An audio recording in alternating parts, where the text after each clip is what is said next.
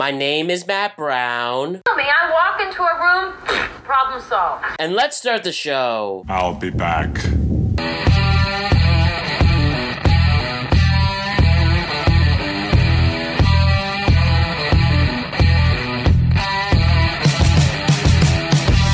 What's happening, everybody? The world is a better place because you are here to join us. My name is Matt Brown, and I am the host of the Productive Conversations podcast. It is Thursday, November 4th, 2021, and we have an amazing show for you all today. And before we get into the amazing things known as an epic productive conversation with Will Hessert, I just want to remind you to like and subscribe to the Productive Conversations podcast on all podcasting platforms and YouTube. And don't forget to check out exclusive content regarding this show on productiveconversationspodcast.com. And don't forget to check us out in the world of social media. We're on Instagram at Productive Conversations Podcast.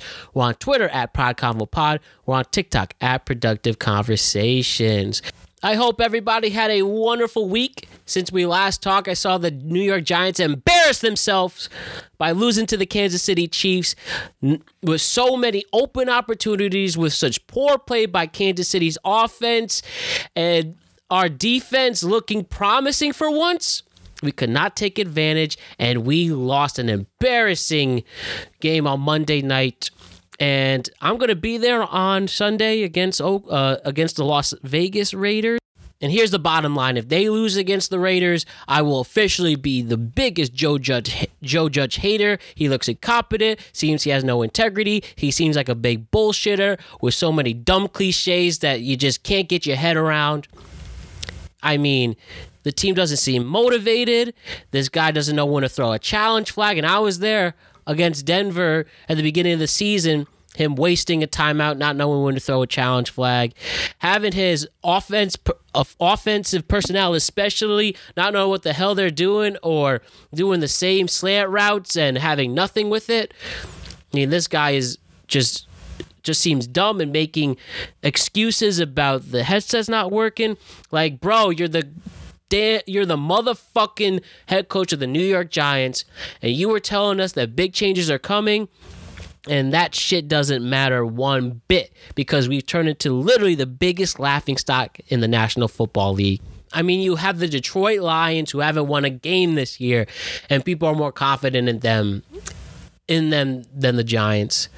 What a disgrace we're watching, and things better change this Sunday against the Raiders. Baseball's over, and we're going to do a baseball wrap-up show at some point at the end of the month.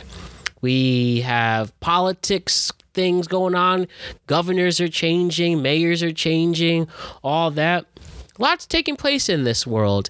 And another thing I do have to bring up, I know we were supposed to have the rocket scientist on for today. He wasn't able to make our recording, so we shall have him up again towards the end of the month. We have scheduled a new time to record. It's going to be epic with my good friend who works at NASA. But that doesn't mean we're not going to have an amazing show today. Will Hessert is back on the show. He is bold. He is brash. He's controversial. He is the fucking man, and I'm a big fan of Will Hessert. No matter what he does, he always does it with integrity. This guy has a lot to say, and yeah, you might be hearing the stuff he says, and you might say, fuck this guy. You might be hearing the stuff he says, and you say, preach, bro, preach. Bottom line, he doesn't fall to anybody. He's strong and confident with his opinions, and this dude is exactly what I want in a podcast guest. He has stories, he's opinionated, and he's not afraid to talk. And we're going to appreciate every single second when we hear him right now. Also, assuming that things went well, I haven't heard the update yet, but Will's wife was going into labor the evening of when we were recording the show yesterday. So we recorded the show about 11 in the morning yesterday, and he talks about it in the show that he expects his wife to give birth later that night. So assuming everything went well and the baby's healthy, I just want to give an early congratulations to Will Hessert and his wife for welcoming a new baby girl in this world. So that's really exciting. I was kind of hoping that if we were recording and he had to leave to go to the hospital as his wife was giving birth. That would have been a cool podcasting moment. But instead, we got pretty much 2.5 hours of epic, productive conversation material where things get deep, things get emotional, and things become real. This is about to be one real, authentic podcast. So let's enjoy it. Will Hester, it's your turn once again. Here we go. This is a very productive conversation.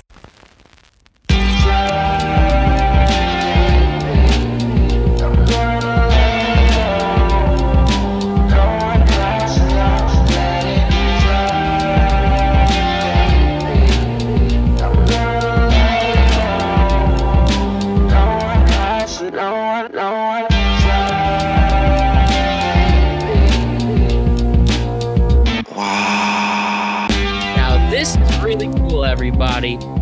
First of all, we have a great friend of the show back on.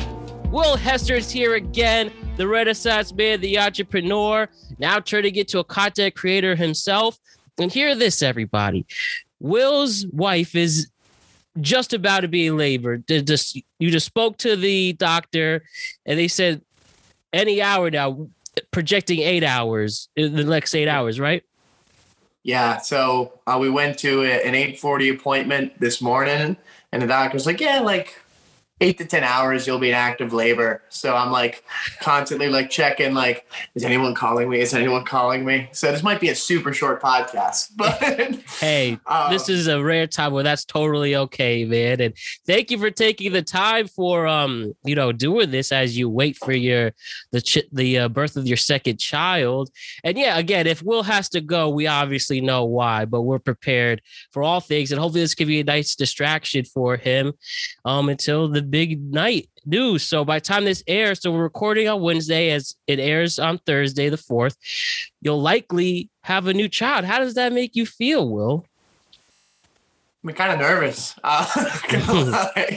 So, because it was kind of like unexpected. I'm like, all right, what do I do when I'm having this first child? And now there's a second one. Mm-hmm. Like our toddler, like, got out of her bed, walked into our room like 3 times last night, which is already kind of annoying. Like Joe's trying to sleep. What happens when there's a newborn in that room that you are now waking up when you come into mom and dad's room? So we'll see. I imagine, I don't know. I'm trying to figure out the logistics of having 2 kids, and I guess we'll just figure it out. But yeah, a little nervous, but excited. Yeah, well, of course, if anyone could pull it off, it's you. Well, we all know you're definitely a great father and inspiration as always. And man, this is really exciting. Congratulations to you and your wife. And wow, this is cool. We're going to have footage for the rest of time exactly where you were right before the birth of your second child. And when YouTube is merged with some other company and it's going to be AR YouTube at that point. We'll go look at, she'll look back at this and say, hey, this was the moment right before I was born, right? She'll watch it in the metaverse or whatever that is. Yeah, dude. But this is really exciting, man. And we'll keep you as a nice distraction until the big news. So thank you for joining us again, man. We're so happy at Will Hester, one of my favorites, man. How are you doing otherwise besides another big life? On the verge of another big life moment. Oh yeah. So I guess outside of that groundbreaking thing. So Javon and I started a company that's focused on carbon capture technology, which is essentially reversing climate change. You take CO2 out of the atmosphere and you sequester it safely in the ground or in useful products. And Elon Musk went to the X Prize Foundation and said, all right, here's $100 million and do a 4-year competition on whoever can make the best technology. So we entered that competition, and kind of the first leg of it is 15 teams. Whoever's the top 15 teams at this time, they all get $1 million.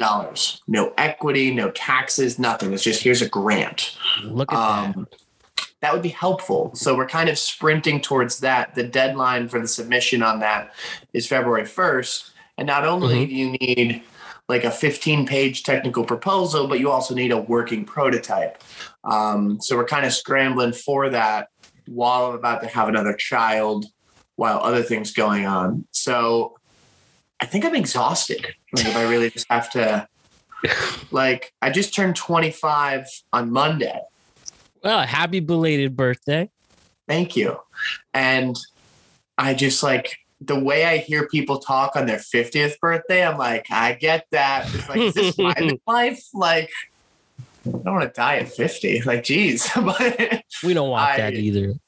A lot of caffeine. So these next 90 days are kind of going to be interesting. Like 16-hour days sprinting towards this massive deadline, but also having a newborn. So we'll see. It'll be good, I'm sure. I'm sure that too. Again, well, I could compliment you all day, but with your hard work ethic and your drive, you just are a part of a breed that figures it out. And lots of respect to you for that. And we could go back to the hundreds of thorough entrepreneurs who raised a family while creating a great thing for this world. Steve Jobs, he had yours isn't illegitimate, but he had that.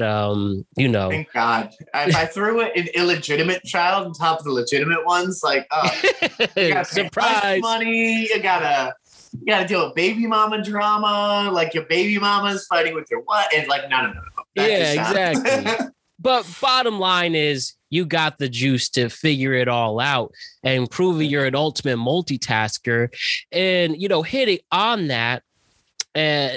How do you feel? What do you think is your secret to being an ultimate multitasker like this, handling your career, your family, and all your other endeavors? How do you pull it off? I mean, my first statement is going to be very controversial. Marry the right woman. Like that is a huge factor, or the right man, or the right. If I offend someone, I don't actually give a shit. They can grow up. It's a matter of, because if you have a partner in you're raising a family, you need to make sure before you commit to something like marriage, which legally speaking is the most significant thing you can do other than dying. And especially as a guy, marrying a woman, like you got to look at how a lot of these divorce settlements end up going. Mm-hmm. So you really need to be careful in terms of, is the person that I'm marrying, do they share my vision, support my vision? They don't necessarily need to be doing the work with you. Sorry, I think I just lost you there for half a second because the bank is calling me. Not my wife, though, so we're good. But they don't need to be doing the work with you necessarily, but they need to be understanding that you're doing the work that you're doing. Yeah. So that's probably the first. The second is, for me, so I think there are some people who can genuinely just like work 18 hours a day and they're just wired that way. And good for them, man. For me, the way I look at it is, if I was going into the gym and you told me like 8 years ago, you got to deadlift 4 plates, I'd be like, but you can build up to that over time. So for most people, like if you're trying to run a business, well, have a 9-to-5 job and then work on something on the side for an hour a day. Awesome. You've now gone from 40 hours a week to like 45. Now try to up that. And you can turn yourself into someone who can work 70, 80 hours a week fairly consistently. But if you're not able to do it like right away, just don't beat yourself up about it. It's a muscle and you have to work it out.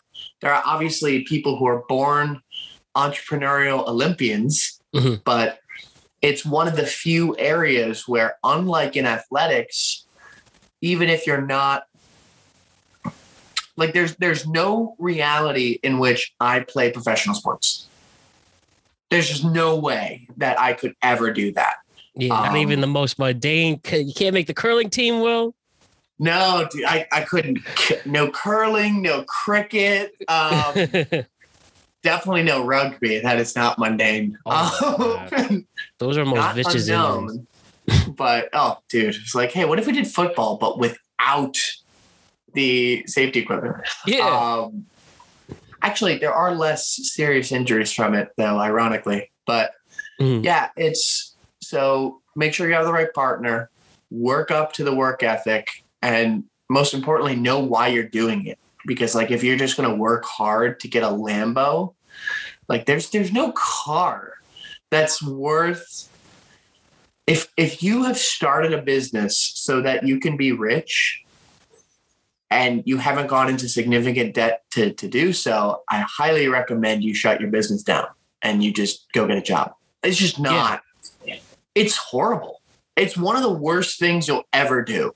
So you need to have something that's actually worth the pain. Like having a newborn sucks, but you get a kid out of it that gets to grow like these big eyes. Yeah. So the pain is, at least in my opinion, worth it. So a business is, you will almost be as attached to it as a child.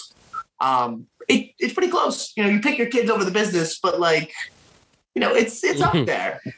So you need to make sure that you know why you're doing whatever you're doing. And these people who work like 100 hours a week just to make money, I'm like, I don't get it. Yeah, you're wasting a life, even the leisurely things. And for those, I think I've noticed, I feel like there was a time even maybe 5 years ago, they really encourage you to work as much as you can.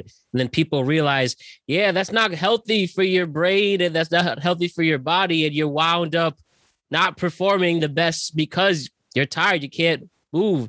There's a reason why that, of course, don't be lazy with it, but we really need rest and relaxation, even as humans, because how can we focus and develop new ideas if we're just so gung-ho on going in one direction? It's not possible. Yeah. I mean, like SpaceX and Tesla, they have a culture of like 70, 80 hours a week, go, but people work there like for 3 to 5 years. Yeah. There are very few people who work there forever. I mean, Elon is just, he's an interesting character in his rarity. I mean, like just reading about like the different routines of billionaires, like most of them are like, I sleep 9 hours a night. Like I don't make an important decision until 11 a.m. Yeah. And then Elon's just like, yeah, I'm up at 7. I chug black coffee and I go to the rocket factory and work there until like 10 p.m. Mm-hmm. Jesus Christ. Like, yeah. Okay. It literally built different Elon Musk. I mean, he's now the richest guy on the planet. He is, as of yesterday, one Bill Gates more than Jeff Bezos. So, like what? Suck it. Speaking of that, while we're on topic of Elon Musk, he had a viral tweet earlier in the week. Mind if I get the exact tweet 1 second? But regarding world hunger, as people said, if in fact, what do you mind explaining to us what exactly he was talking about? I can read the exact tweet, but when it comes, well, tell us what was up with Elon Musk? Why did he go viral earlier in this week? I watched this unfold on Twitter, like the original dude's tweet popped up, and then I saw like Elon replied, and I'm like, oh my God, this guy went there.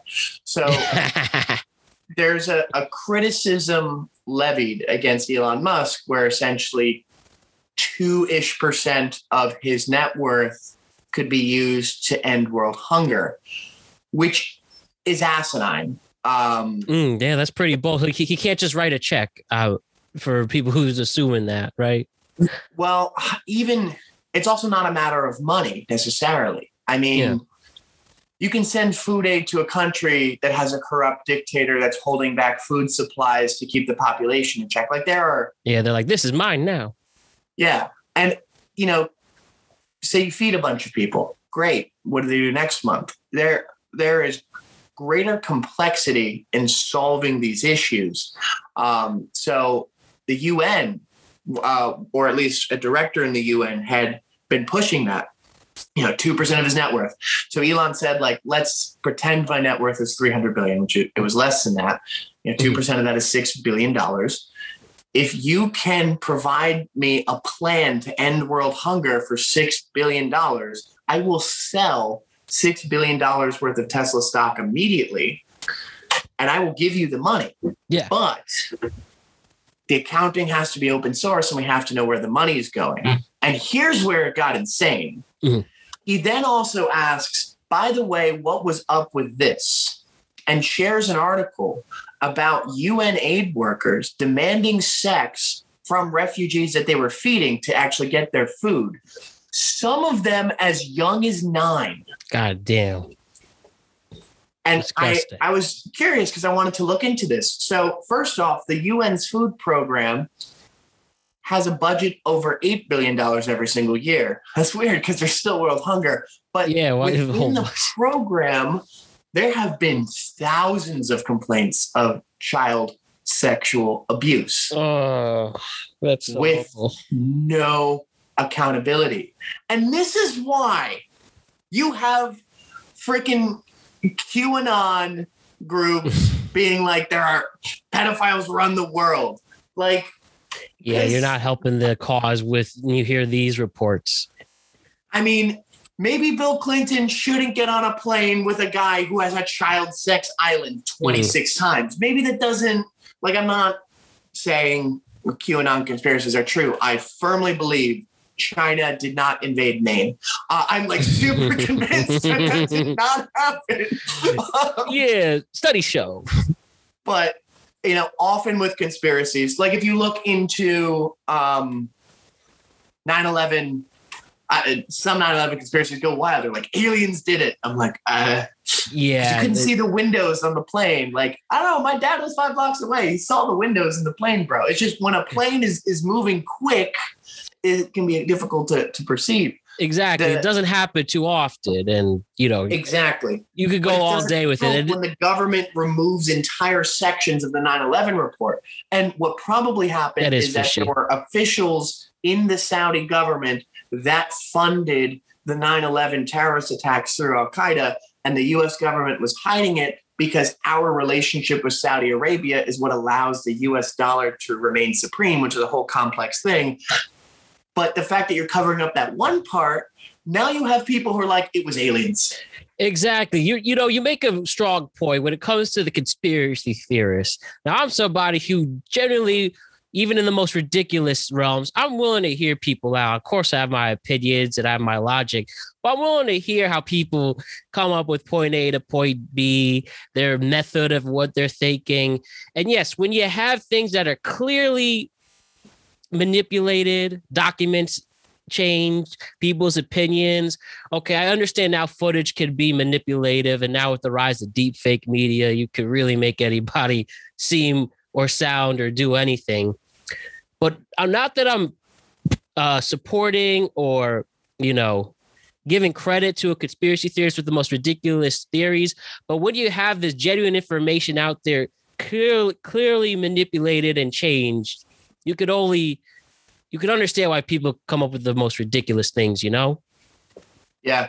I mean, like people saying like Sandy Hook was fake. I find that particularly interesting. Is like, especially people that, if there's anyone that we know that says that, I'm like, it was like 25 minutes up the road. Exactly. I remember that day right at school. It was a Friday right before Christmas in the time. And yeah, we all probably where we grew up at Fairfield County, Connecticut, Newtown, the next county over, we most likely knew somebody or at least knew somebody who was sadly affected by it. And yeah, it's crazy that when people come up with that, I don't think people would sacrifice a child to help a political agenda. That's my opinion. That's why I don't. Oh no, people do that all the time. It's called drone strikes. We do it all day, every day. Yes, in that version, but I'm saying domestically. Yeah, I get what you're saying. Yeah, but I was in a class where that was actually in effect, because I won't name names because it was a pretty intense experience. But the teacher's class I was in, it was her husband's birthday that day, and he was a paramedic in Newtown and was the first one to arrive on scene. So like whatever horrific, unbelievable gore and horror was in that elementary school, like he was the first one in on his birthday. He sadly saw it himself. Yeah, so I'd be interested to see what a reaction of someone who saw that themselves would say to it being fake. But then you also have to look at, well, why are people willing to believe this? Well, sometimes it's genuinely untreated mental illness is what leads to conspiracy theories. But sometimes it's because we have, like, there was a study done by Harvard and the CIA jointly. To quote Thomas Sowell, anytime something terrible happens in the world, there was always a man from Harvard somehow involved. So there was a study done to test what huge embarrassment does to people. So I believe the study was, and I'm probably getting a little bit of the details of the study off, but that they would have subjects express like their deepest insecurities and like things that they're embarrassed about. And then to a therapist who would then take them into another room with a large crowd of people, read these things to the people would laugh at them repeatedly for sessions. Oh my God. What a one of the subjects. The Unabomber was one of the subjects. So the CIA and Harvard helped make the Unabomber. The man who kept sending bombs to universities. Yep. And he was on the run for 17 years. When I worked at CNN, I worked on a documentary on the Unabomber. I know a lot of random things about him. Yeah. You probably know more about him than me, but that's the part that always gets left out.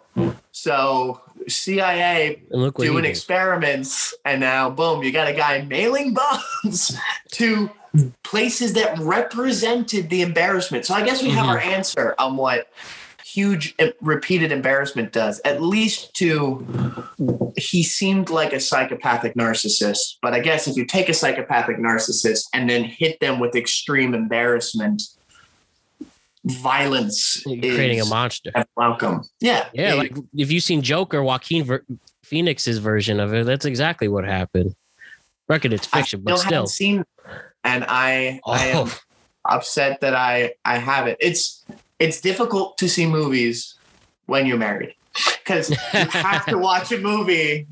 I got to see 2 movies this weekend, though, that are not up my wife's alley, so I'm blessed. I got to see Dune and the new James Bond, and I love both to death. I was gonna ask, what did you think? Did you did you see these in theaters or? Yeah. Okay, I heard Dune is the place to see in theaters. Yeah. I mean, both times, and I would say James Bond as well. And I love that Hans Zimmer did the music for both. I'm like, my guy, where do you get this time? But the Dune soundtrack was Dune was just. Because I thought it was the best looking sci-fi film I ever saw, but I kind of kept that to myself because it felt like a hyperbole. And I saw all these reviews that were like, this is the best looking sci-fi film of all time. Like, oh, thank God, I'm not just a fan. It was really hyped. And they said that this book was unadaptable. They tried in the 80s and it looks like an 80s sci-fi joke. But, the great mind of Denis Villeneuve, and you combine that with huge A-listers, your Timothy Chalamet and Dana, and look what you could pull off. And I heard nothing but great things. And I heard you have to see it in theaters. That's the thing. Reckon it's available on HBO. One of the best directors, I think, of our time. 1,000%.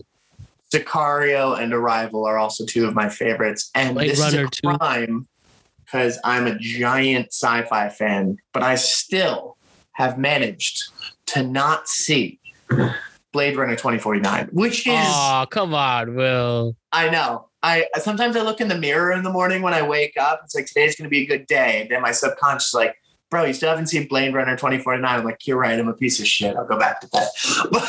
Another theater watch you must do to justify the, the spectacular filmmaking production details. Are you naming one? Oh, I would say with Blade 2049, you have to watch it in the theaters to have it justified what you're checking out. Any of his, and even if he's a great genre hopper. from Sicario, this hardcore thriller drug cartel, to Dune, proven, adapting this complex sci-fi written novel into what seems to be a masterpiece at the moment. Then he did Prisoners, which is just a cute, crazy whodunit mystery. As you said, Arrival, this really another great sci-fi, but very simple and talking about communications and stuff like that. And Denis Villeneuve is turning into a real household name.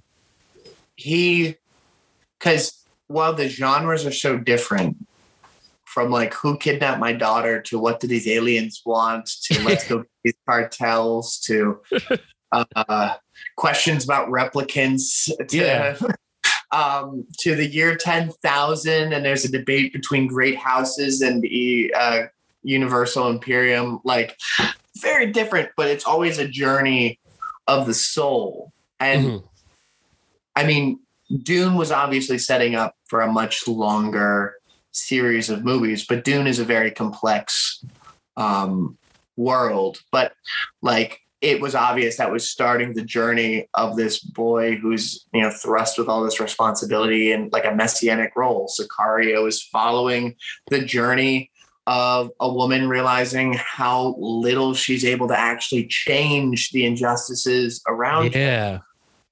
Arrival in this journey of accepting whether or not the future is deterministic. Like, it's always this deep psychological journey. And the one thing that's always the same about the movies is it's always like quiet and kind of self-reflective. And then, holy shit, people are shooting each other on the border. And calm again. So it's just this calm, introspective explosion. Whoa, calm, introspective. So it's like old Christopher Nolan, Michael Bay, old Christopher Nolan, old Christopher Nolan, and I love his movies. He's up there and some of my all-time faves, up there with Nolan, Tarantino. For me, he's young too. He's like 40. Yeah. He just started his career, like you said, later in the game. And I mean, he really is. He's also Canadian, fun fact, so shouts to Canada. They're probably thrilled to have their special auteur filmmaker. And actually here it says he's 54, but he started in his 40s. I thought he was 40. Oh, he looks good. Hey. Good job, Dennis. You're doing great. That's skincare, man. You're killing it. Well, like 54 for a director, like, isn't crazy, because it takes so long to even get into that arena. Ridley Scott's first movie was Alien, and he was 40 when that started, and now he's working in his late 80s. So it shows you. I will not rewatch any of the Aliens until I'm done having kids, because watching a kid kind of pop their head out, and I'm like, no, stop. I'm gonna kill my wife. Stop it. But yeah, like you said, this guy is going to be fascinating as an auteur to look at now, especially he just killed it in the 2010s. And bottom line, there are relatable characters in these very entertaining but complex settings that he creates. And we saw now it's official that Dune Part 2 will come out in 2023. So he'll probably focus all his time on that. That was just greenlit earlier in the week. And yeah, man, it's just awesome. People worried about where the film industry was going to go during the pandemic. Well, we see theaters are just fine. They're in a good spot. Sure, you'll have more options with streaming services, but bottom line, content creation will always key. And when we're focused on filmmaking, people still love their stories. And you just prove how great it is. That I assume, was that your first time back in a theater since the pandemic started? It was, yeah. See? I think that was a big worry. It was also just that movies were also really starting to suck. Was a big issue. And I think, some of it was, and look, full disclosure, there's nothing wrong with a movie being led by female protagonists. Like, Not at all. It's kind of obvious. They were stoking the flames for the next 007 to be a female in the most recent movie. Mm-hmm. And I have no problems with it. But can you just like make a James Bond film with a woman lead and not change anything about it? Like, well, no, because that doesn't make any sense. James Bond is the ultimate male fantasy. You have to. So they like took like, let's take the Ocean's trilogy and like, let's just do it, but like with women. And it's like, it was okay, but it's that's not the point. You have to bring something original on top of the fact that you're doing it with women. Keyword, it original. Can't just be, look, we brought women. Like, no, and it almost does a disservice to the inclusivity that you're trying to create by making the movies that exist to further that not great.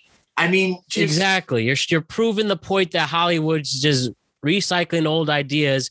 And even if you're trying to make it woke, well, there's a reason why sequels don't in general work out. We've seen it before. There's nothing new added to it. You're just changing people's names, in this case, gender characters, and you are doing a disservice.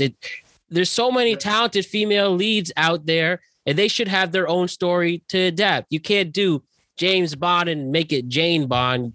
You have to create a whole new spy. Have it not really connected to James Bond. Don't do Austin Powers either. You just do your own, like the Tomb Raider series, for instance.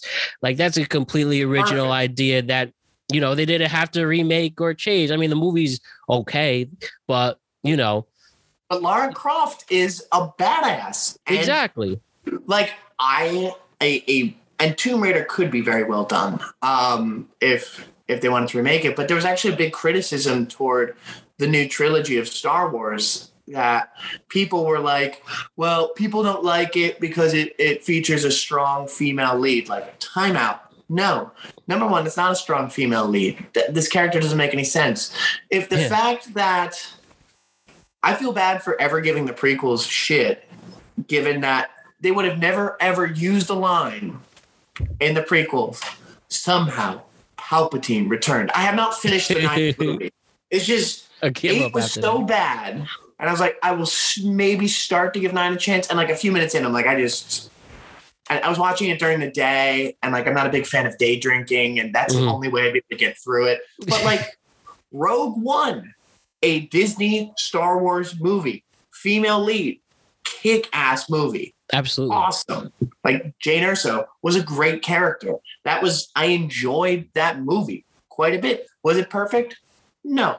They had obviously planned to do some things that they ended up cutting out, like what is your relationship with Saw Gerrera? And like it seemed like they had to cut some stuff out for time that removed some parts of the plot. But I will still watch that over and over again because it rocks with a female lead. Mm-hmm. So it has nothing to do with that. And I feel, and it's funny because you can actually see this because it's the day after Election Day, after a big Democratic upset in Virginia. It seems like and soon New Jersey too. Go the way people want. It's almost always, well, it was sexism, it was racism, it was this, it was that, it was this, it was that. And it's like, guys. Or maybe you're the problem. Maybe we don't hate that you have a strong female lead in Star Wars. Maybe you're just a terrible writer. Yeah, that's key. Well, key. You can't get mad at the film. You got to be mad at the filmmaker. And that's who ultimately decides. That's why, as I get older and being within the production industry, it somewhat makes sense when projects are critically panned. You see a set where a director's not trying. You see a set where things are chaotic.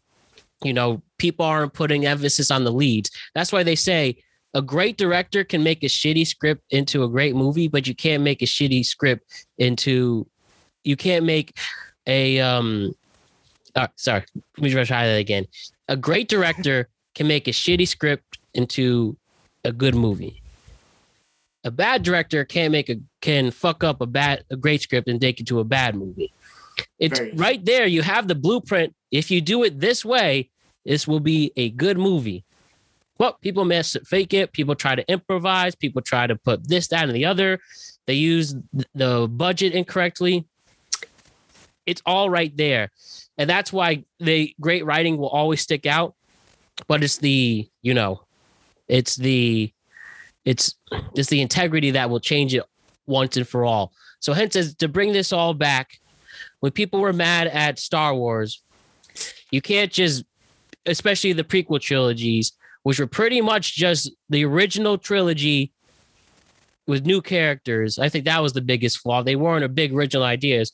Shit on the prequels are bad movies, but at least they were somewhat different. See the what I like to call now the Vilquel, how we saw Anakin Skywalker be created, and we're seeing a lot of those movies now.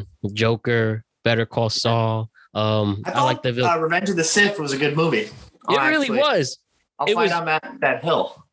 It's interesting I have the higher watching ground. The internal struggle. Maybe I'm just distracted by the fact that, number one, the greatest lightsaber fights of all time.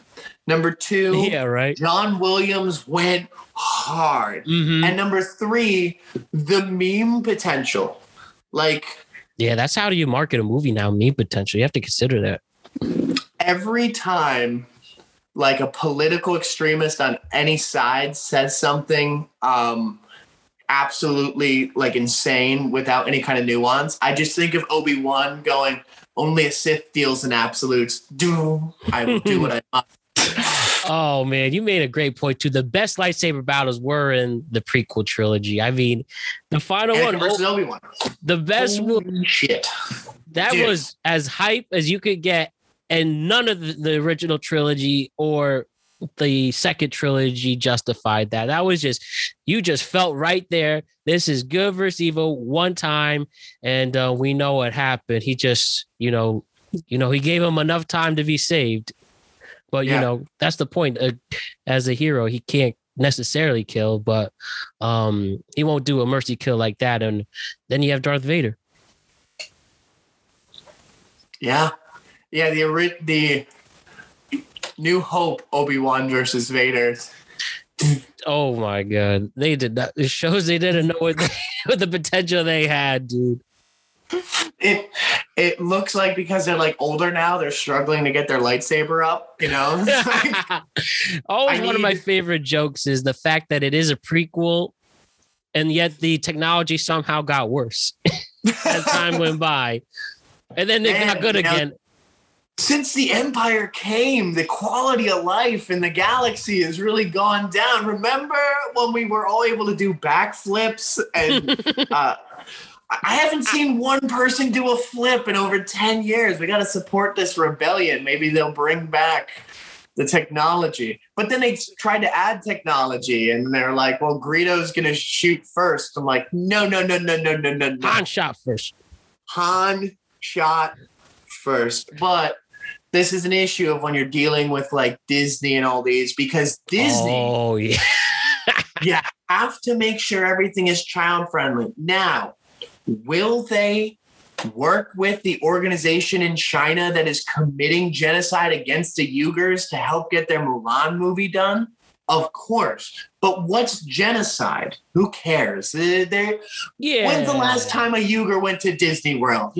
Fuck them. But the kids, we got to get them there. And the amount of money I have to spend because my daughter is obsessed with Minnie Mouse. It's man, this is a racket and it works. I hate them, but I also want to not make my daughter's life miserable. And here's where you have to compromise values in order to be a parent. But yeah, fuck Disney. But, an organization founded by an insane anti-Semite might not grow into the thing that we all want it to be. Yeah, where's Twitter trying to cancel Walt Disney? This is a perfect target on who to cancel, but they don't want to admit, well, I love Disney World. Even though this was created by a monster, technically, I mean, in the sense of his, like you said, anti-Semite, racist, that's considered a monster. Yeah, he created this whole world. essentially built on a lie.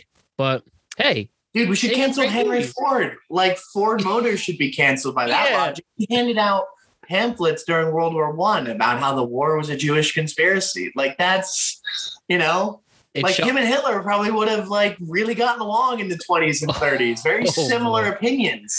Yeah, it shows that we're selective in cancel culture because Disney is perfect. Most of that woke crowd probably loves Disney. Disney Plus is their life. Yet we're denying it. So hey, what are you gonna do? Like I had this guest on, huge Disney fan, and she said very controversial things in the what could be considered controversial to a certain group, right? Mm-hmm. And respecting her opinions and stuff. But yet, she calls out for woke culture all the time. But I know she's the biggest Disney freak in the world. And I would love to have a genuine conversation, say, listen, guest, you say all these things, but you're a huge Disney fan. And I'd just like to know, what would you think? Because Walt Disney, there's much evidence to show that he didn't have the same values the woke culture tries to promote and stuff. He wasn't inclusive. He was a socialite. He was, he was proven to be racist and anti-Semitic. Do you think Walt Disney should be canceled? They'll likely say no, but I don't know. I'd have to ask the question and hear that. And whether we use it for content or not, like I would still have that conversation without the mics. So I understand her point of view. It just fascinates me because that's contradicting, the message you're trying to spread. And, well, it's not a morally consistent philosophy. It can't be. And that's why it is unable to dominate politically. So it seems like it is. And it seems like wokeism is the majority opinion, but it really isn't. And this is provable. They just have the loudest voice. Democrats support the most popular policies in the United States, right? Like paid family leave, 70% of Americans support it. Like Medicare for all, it's like above 70%. Like all of these policies, student loan forgiveness. However, I think that they think wokeness is this major popular thing and they keep pushing it and they keep pushing it. And people hate it because, as it turns out, is calling everyone who disagrees with you a racist an effective means of communicating in a democracy? No. Now, there's this illusion that it's the majority, but that's because corporate America is adopting it, because BlackRock, the $10 trillion shadow bank that manages more assets that's like a third of US GDP, I'm pretty sure. And they have something called an ESG score, and other parts of Wall Street have adopted it. But BlackRock has been destroying the housing market, and they're the largest. So specifically, fuck them. But fuck all of their friends too.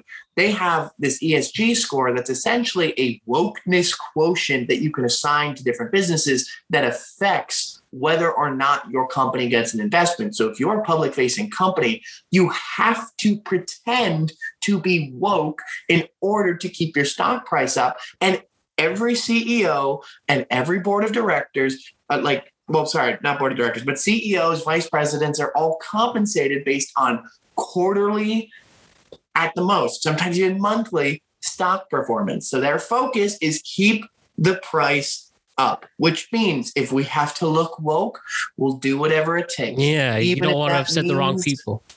Yeah, Twitter, I'm going to take Donald Trump off the platform. Now, is the Taliban still on Twitter? Yep. Look, say whatever you want about Donald Trump. The Taliban are worse. There is no sane person. Unless you just spend your life watching Rachel Maddow and you haven't been outside in 2 years because Fauci told you not to. Unless you're that really sad person, first off, God help your soul. I feel so terrible for you. Unless you're that person, you understand that the people who kill girls for going to school are worse than Donald Trump.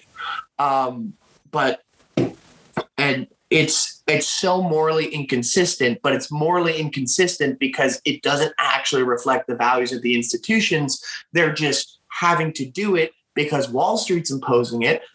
And that's a question I haven't answered as to why. Like, why does BlackRock give a shit? Why do all of these old white men in Wall Street care about the inclusivity of the Black and trans communities? I don't think they actually care. So I don't know what their end game It just helps their image, ultimately. But nobody knows that they're pushing it. Like, how many people know that, like, I mean, that's why Stephen Colbert isn't funny anymore, because he works for NBC. He has to abide by, dude, Colbert Report was one of the funniest shows ever. Yep. And he went network. Major network, I should say. Letterman was funny. Yeah, they just didn't care at that point. Like, Letterman wouldn't work out in this new culture.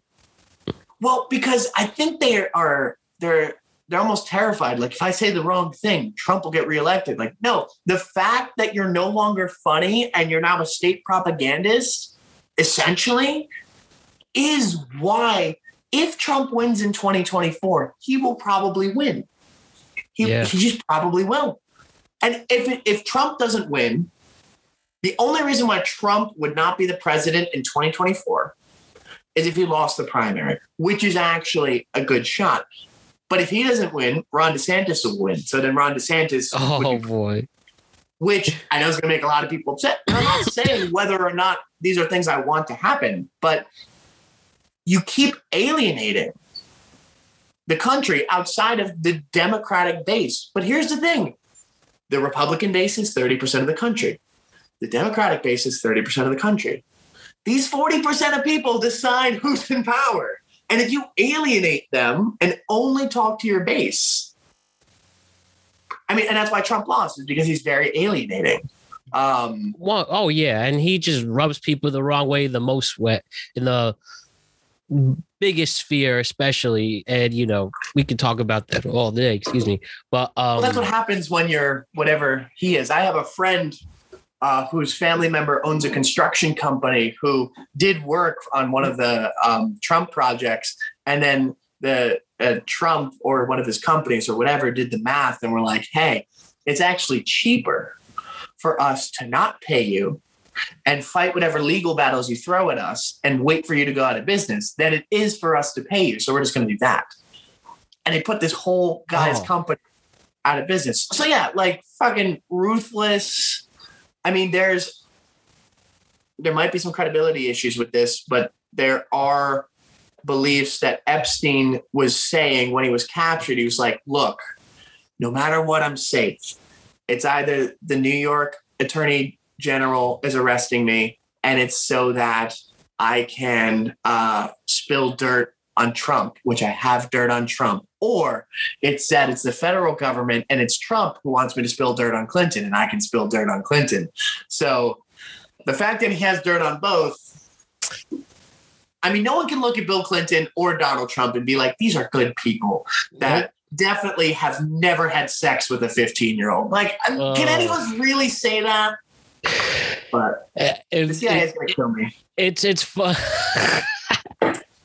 Yeah, I mean, when you bring that up and you bring how this has all unfolded and just the biggest letdown of the American politician since George H.W. Walker Bush left and, lost the election to Bill Clinton, it has created a whole, even though this world has advanced technologically, this world has advanced, in other ways in a good, positive manner. And I really believe that. But bringing this all back, this is how corrupted, fucked up politicians have become with the rise of technology and people showcasing their opinions and proven evidence. It just shows their bluff. I mean, Will, imagine if we had this the access to the information and what we could learn about the government during like the Nixon administration or JFK. Like, I don't know if I've mentioned this before, but the Ken Burns documentary, the Vietnam War, and they have these old tapes of Nixon just, bringing down his talks with Henry Kissinger, pretty much saying, damn, we're fucked in this Vietnam still while I'm trying to get elected. And then him saying like, all right, we pretty much need to have the Vietnam War last until my second term, and then I will end it my second term right before Watergate. Pretty much, strategizing like that and just showing the hypocrisy. It just shows this is all as a result of growing technology communications. Like, how else do you feel about that? What do you want to add to that? Well, first of all, I'll just say the Nixon tapes, some of them are hysterical. I mean, he's a funny person. He's a weird guy. He went on this long rant about how homosexuals hate women and how they're destroying women by becoming fashion designers and giving these women these terrible clothes. I did not know that he had that. Oh my. And just like listening to it, like it's so... This is the president? I mean, it's not only obviously incredibly homophobic and just really messed up, but it's also a really weird stance. Like, homophobic, hate women, prove it.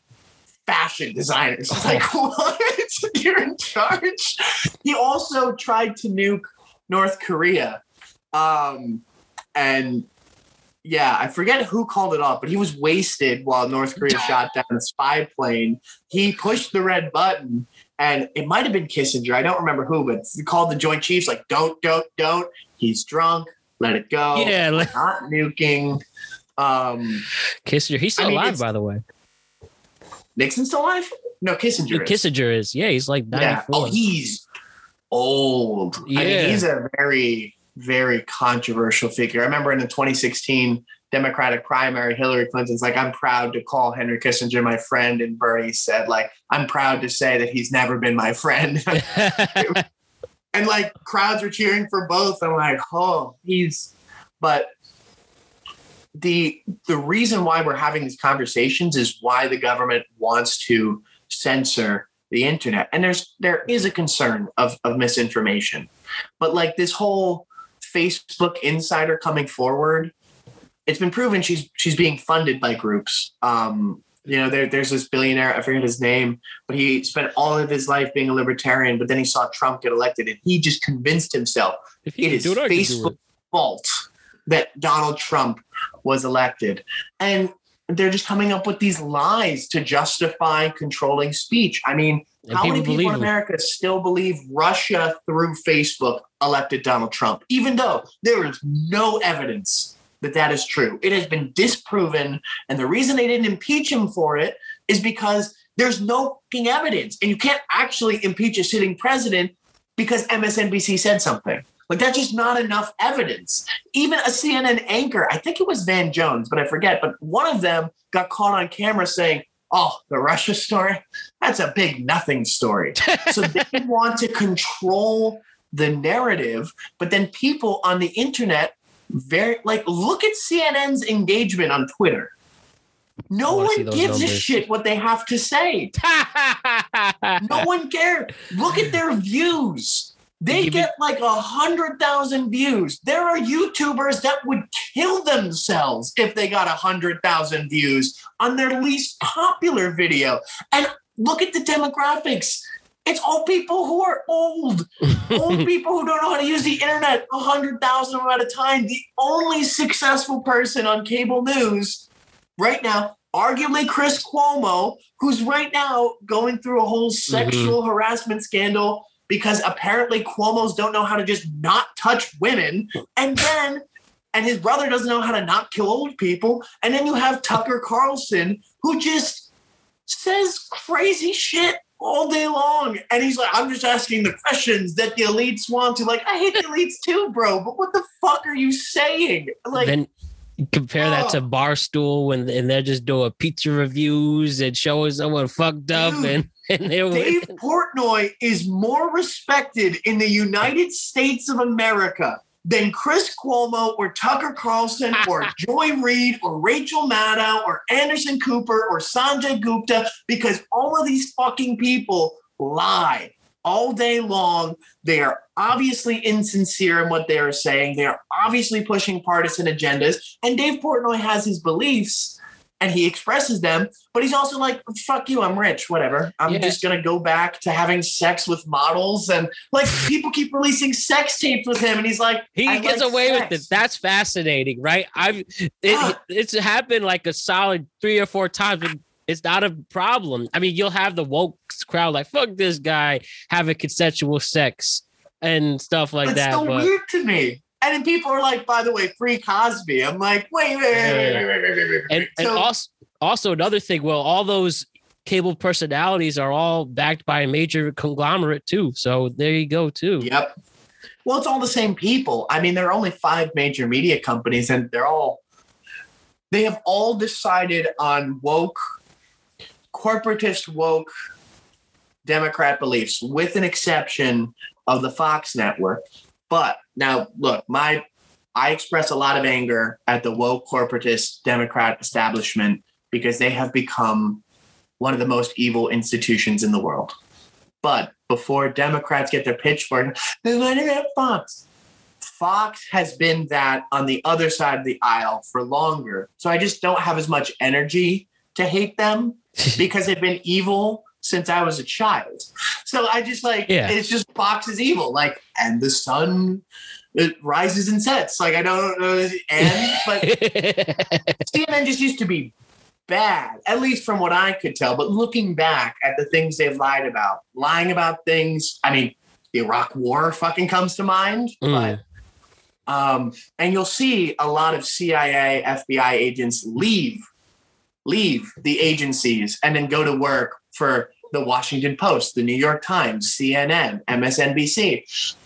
And it's the intelligence organizations trying to control the American consciousness. But it doesn't work because nobody fucking watches these people. And we'd rather watch Dave Portnoy. And I don't know if you've seen Breaking Points with Crystal and Sagar, but they have, dude, best news show ever. They're purely on YouTube. They're completely independent. Breaking Points.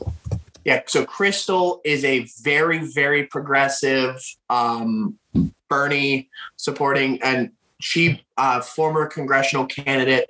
And Sagar is conservative, but also grew up as an immigrant in Texas, who's really the kind of color that you don't want to be in 9/11, like 9/11, post 9/11 America in Texas. So very unique experiences, but they are brought together by their hatred of bullshit from establishments, even though one's very conservative and one's very liberal. And their show is remarkable. They started it less than a year ago and they're at like 700,000 subscribers. Yeah, I see it right now. Pretty legit following. And I see they also have the podcast as well. So, always love to support the fellow podcasters. Look at that. It shows that, like, I like people, they say the media creates these narratives, and people like to create a narrative that conservatives and liberals cannot be in the same place without getting personal.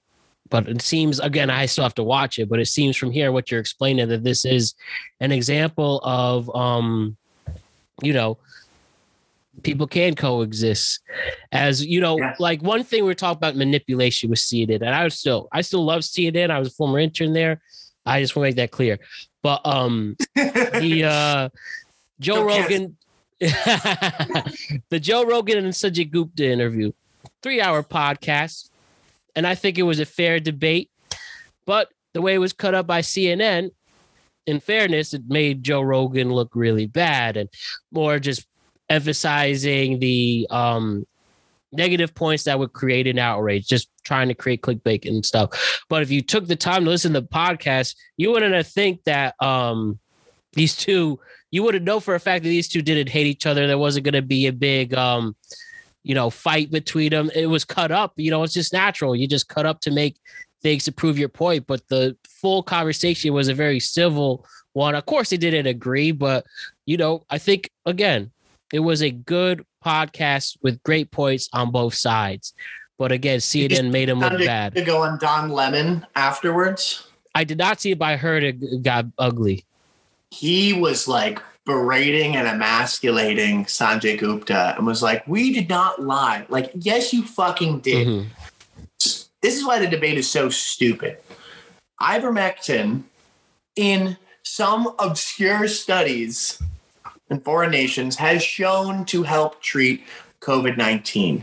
Attempts to replicate those studies have not been successful, so what it seems like is that ivermectin is not effective in treating COVID-19. However, is it horse dewormer? No, you stupid fucks. It's an anti-parasitic drug. It is a required drug to be taken for most immigrants to enter the United States of America. Mm-hmm. If it is horse dewormer, then I have a lot of questions as to why we're force-feeding horse dewormer to Afghan refugees. Or maybe it's a real drug. When your dog is anxious, what the fuck do you think they give the dog? They give the dog Xanax. If someone has an anxiety disorder and they are prescribed anxiety medication from their doctor and they get Xanax, are they getting dog anxiety medicine? Is ibuprofen a cow painkiller? Are you people high? You know that mammals have like almost the same biology? Because 3 freaking people out of the 330 million that live in this country walked into a veterinary clinic and literally took horse dewormer. You know what that's called? That's called natural selection. They die off, ideally before they reproduce, because those are the dumbest people that exist. But it is such a small portion of people. And then the media is running fake stories like that this Oklahoma hospital is overrun with people who have been taking ivermectin. And the source that the Rolling Stone had was someone who worked there, but never confirmed if he actually worked there, which he hadn't in years. These people, because people are like, why do you hate journalists so much? I'm like, I don't. But whatever these people are, I fucking hate them. Yeah. But there are real journalists. They're just rare. I mean, like looking at what happened to the Washington Post since Bezos bought it, like democracy dies in darkness used to be like a warning. Now it's their goal. Like the mission statement. Like what's happening? He's also all that money, man. All that money really shows that it changes people. It's ridiculous amounts of money too in all aspects of life. Yeah, I mean, look at how much money Amazon makes by running like the Pentagon and many other of these programs run off of AWS. And AWS is the most profitable part of Amazon. Like Amazon, the website barely makes money. Like it is slim margins. AWS, they're hosting prints money. Like just, so that is a very profitable deal. And then you'll see since Bezos bought it, the Post very pro intelligence agencies. And like, there's no deep state. Like, what the fuck do you mean there's no deep state? You mean intelligence operatives aren't operating against the interests of the American people? Have you ever read anything? MK Ultra, like there's so many things that are going on. Proof is in the pudding. But hey, it just shows you everybody really has a price. You know, I've talked about this before. I've talked about this subject before. I like the WWE wrestling. Me and Ryan do shows on it. And I think they're a perfect example of how really money really influences their audience and stuff. They're a very specific audience. They lie to their fans all the time. They create all these things to mess up, yet people still come to them no matter what. I mean, the Saudi Arabia. Yeah, they know that they're lying. And you talk about Saudi Arabia doing blood money shows twice a year. And they take and risk and stuff. I mean, it just shows that, hey, we have all the stupid amounts of money and no one's going to challenge us. But now they do have a new wrestling called All Elite Pro Wrestling that now they're dividing between that audience. But bottom line, I bring this up because they just know you're going to go to us no matter what. While we get richer and richer with more influential, bow down to us. And some people are fine with it, and some people just want to have a conversation on why we do it. And that's why, these conversations you and I have and beyond are so valuable. We're not saying we hate this. We're not trying to influence people negatively. We just want to talk about the things that have been pointed out throughout, time is that. It's stuff. Important to know how much of everything is a lie. Like, did you see the Tiki Torch protest in Virginia? No, what happened? Was this yesterday after their big win? So if anyone... No, this was a few days before. Okay. So, but leading up to this very big election of the new governor. Dude. And it's crazy because Biden won that state by 10 points. And they just flipped to red. Yep. But they had 5 Tiki Torch protesters who like to emulate the Charlottesville event. And then people were looking at the individual protesters. And they came out in support of Youngkin, Yes, and just before the new governor, Republican Glenn Youngkin will be the next governor of Virginia. And, as people project, this is bad for the Democrats, especially going into the midterms next year. But you were saying? Oh, they're going to get fucking slaughtered and they're going to lose the House. And so if they pass whatever they need to pass now, they won't. And I think the Republicans have freaking Manchin and Sinema on payroll at this point. Actually, Sinema is getting paid $75,000 per speech to interests that are not very pro-Democrat. So they're probably going to either flip parties or collect their money because it's all bullshit. And New Jersey's going red too.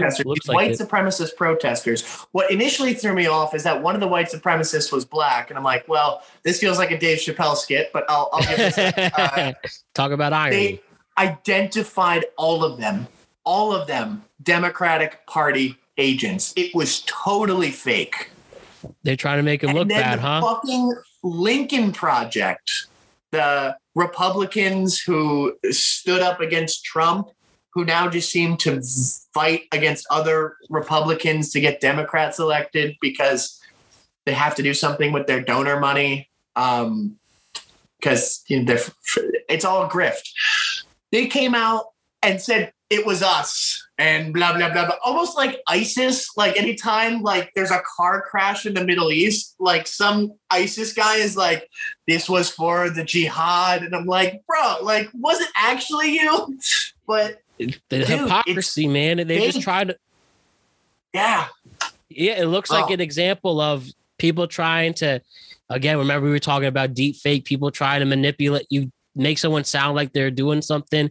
Obviously, they're taking it a step further in real life. Okay, if we make it look like that these conservatives are this crazy, even though it's us as liberals, then obviously they'll have more liberal support. But it seems it's awkwardly backfired, and now Virginia is a red state. And looks like another one, the other significant change in governor looks like at this moment that there's going to be a new governor in New Jersey. They're going to go red. Jack Ciattarelli defeating Phil Murphy. I think they just called it blue, but it was really tight. It was close. Yeah, really close.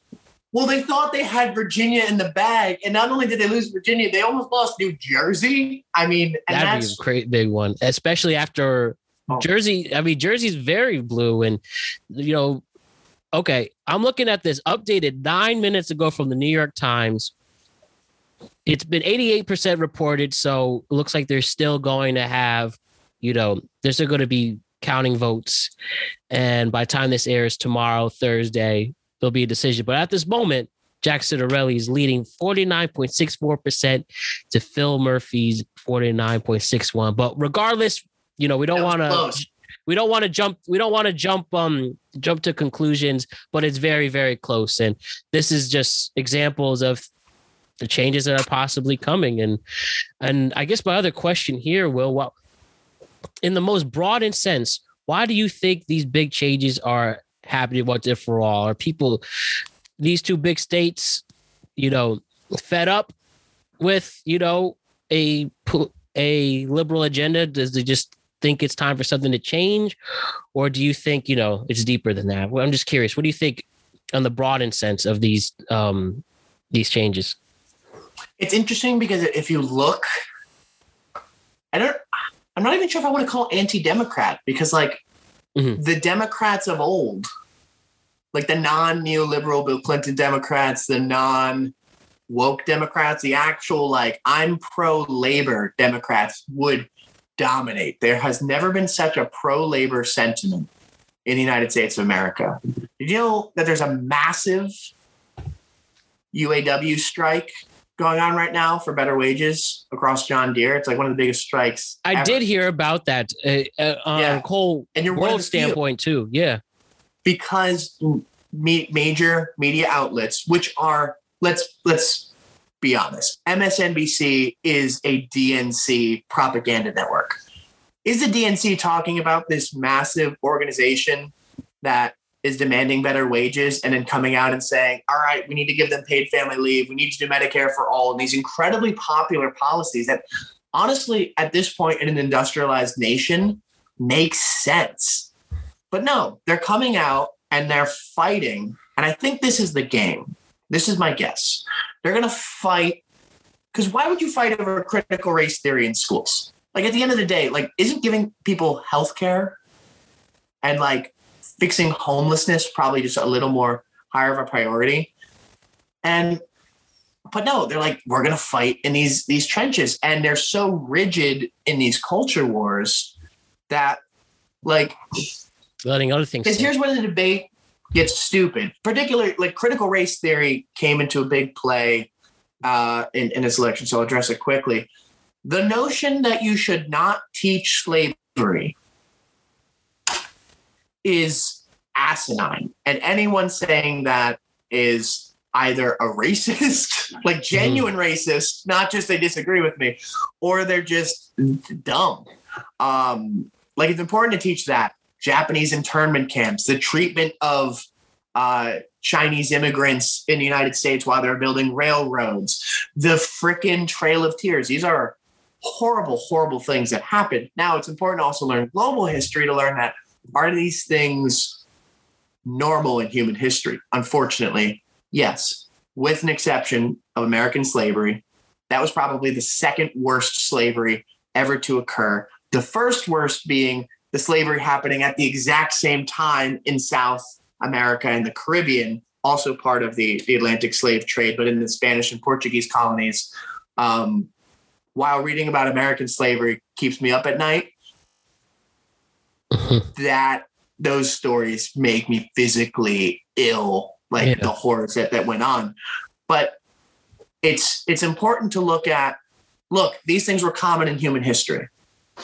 And America did them, but also worse, while upholding these truths that completely contradict our own actions. And it's important to look at that to especially make sure that we don't repeat those things. Like history isn't naturally progress.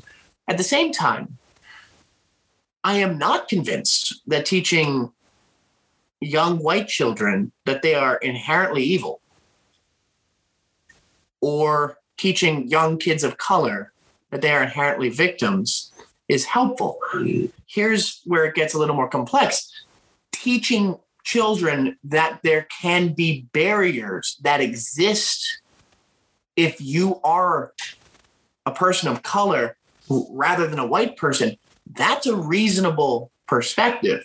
But this conversation seems to only have these absolute extremes of don't teach slavery in my school to teach your little white child that they're an oppressor. And like, hold on.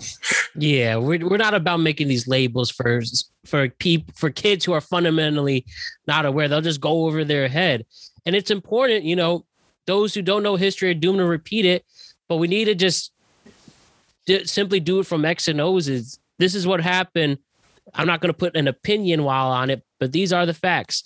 And America is a very dark history. And there's still a lot of making up to do. And who knows if we'll get it in our lifetime or many generations ahead. But we need it, like I agree with you, we need to teach it that way based on pure facts and not putting your opinion on it. And guess what? We can say the same thing about cable news today or any news outlet. Yep. So, but what would really help families of color now? Healthcare. Yes. Workers' rights. Yes. Paid family leave. Yes. Because who is disproportionately affected by a lack of benefits? People of lower income. Who is disproportionately at a lower income because of decades and decades and decades and centuries of genuine racist institutional policies? People of color.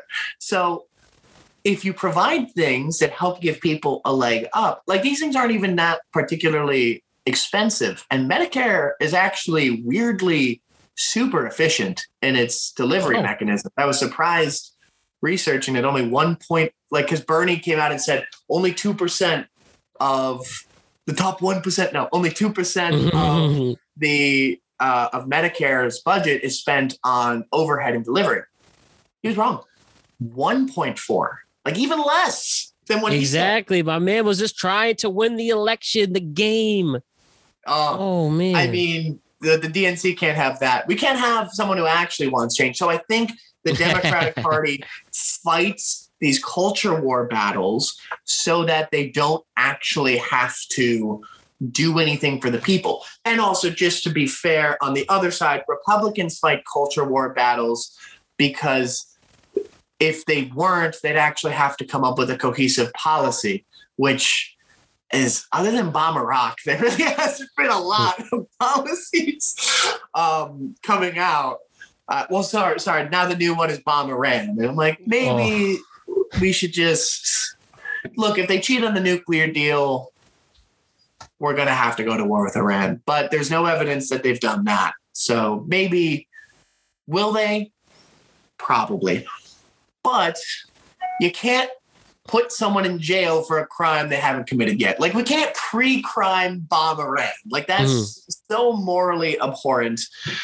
And I'm sure there are going to be a lot of people like, well, why can't they have a nuclear weapon? Like, look, no country gets a nuclear weapon if their supreme leader says that their purpose on this planet is to destroy Israel, like to kill everyone in it. That person cannot have a nuclear weapon. There would actively be a nuclear war that would kill more people than all the wars in history. So, and who do you have right next door? Well, you have Pakistan right next to Iran, who's nuclear power, right next to their mortal enemies, India, who has massive tensions with China. The number of nuclear powers all connected in a region.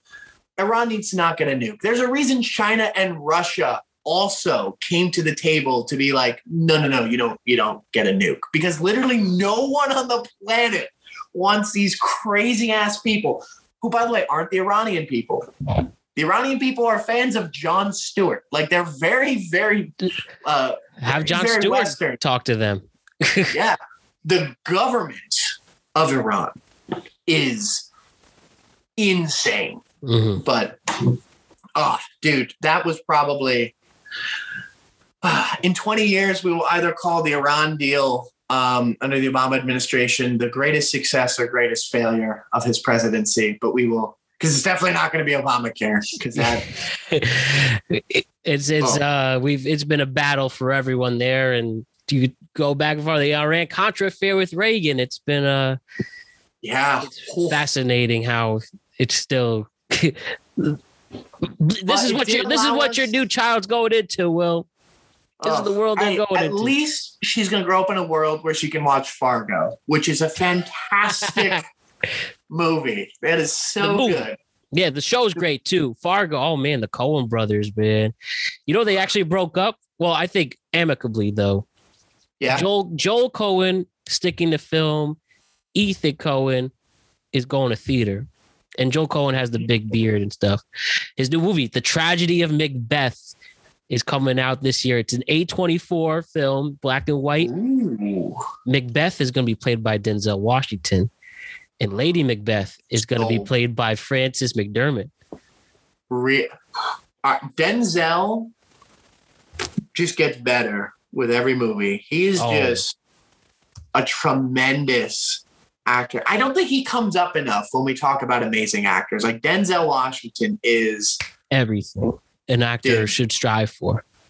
And his perspective on life is actually really, really beautiful. Like, it's like all about gratitude. Mm-hmm. And he has a very, it's funny. It's like him and Keanu Reeves. Like they play these guys that just like massacre large numbers of people.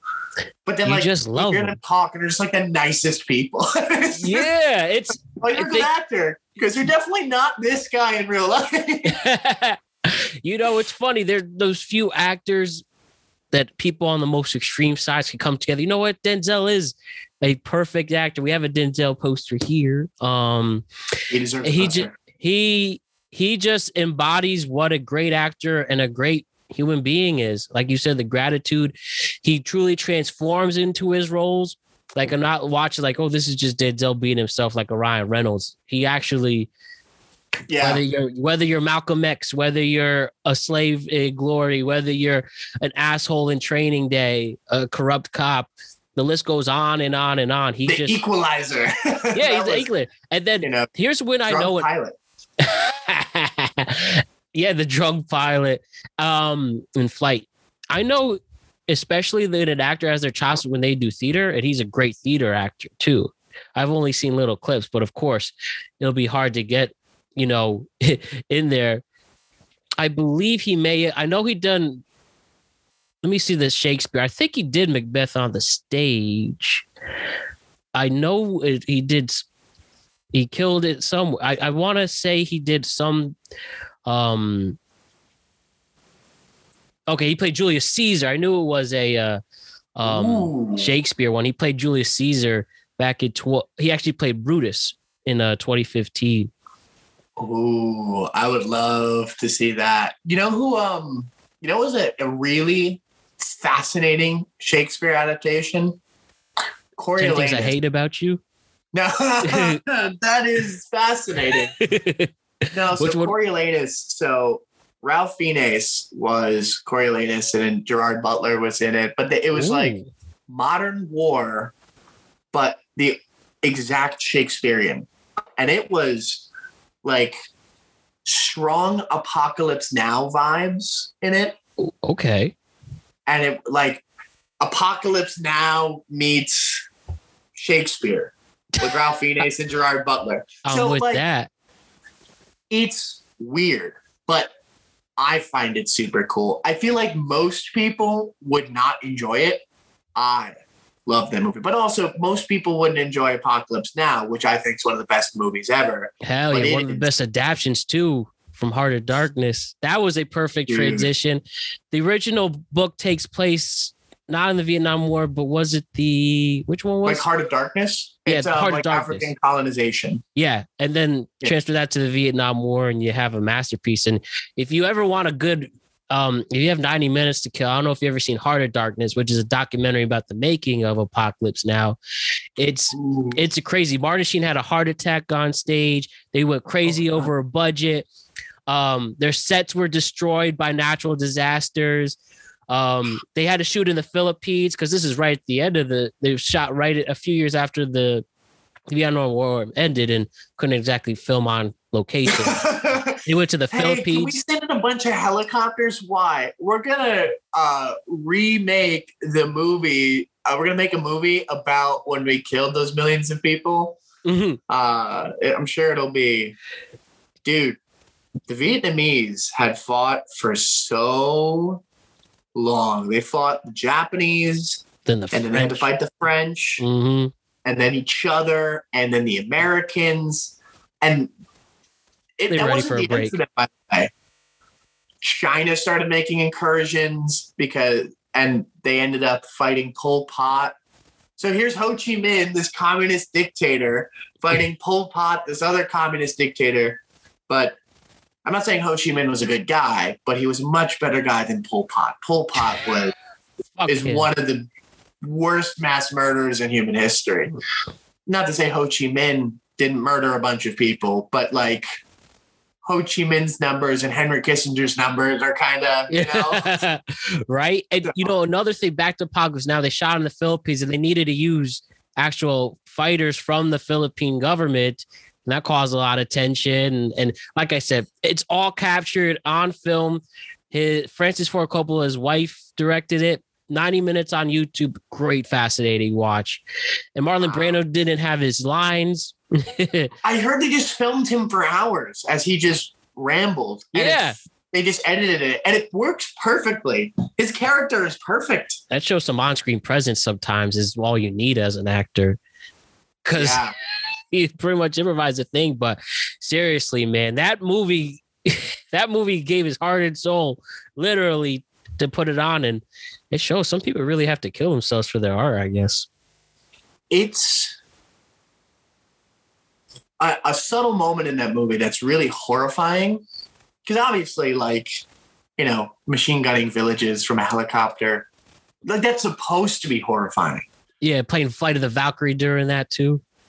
Love the smell of napalm in the morning. But a very subtle, horrifying moment is when they're sailing up the river and it's night and they stop at like this base and they ask like this American soldier, like, who's in charge here? And he just laughs. And it's like, what? That's the point. And it, like imagine being that. Imagine being in that situation. Vietnam was uniquely. You see, I always wonder, like, was Vietnam uniquely horrific, or was it that we captured it on film, or was?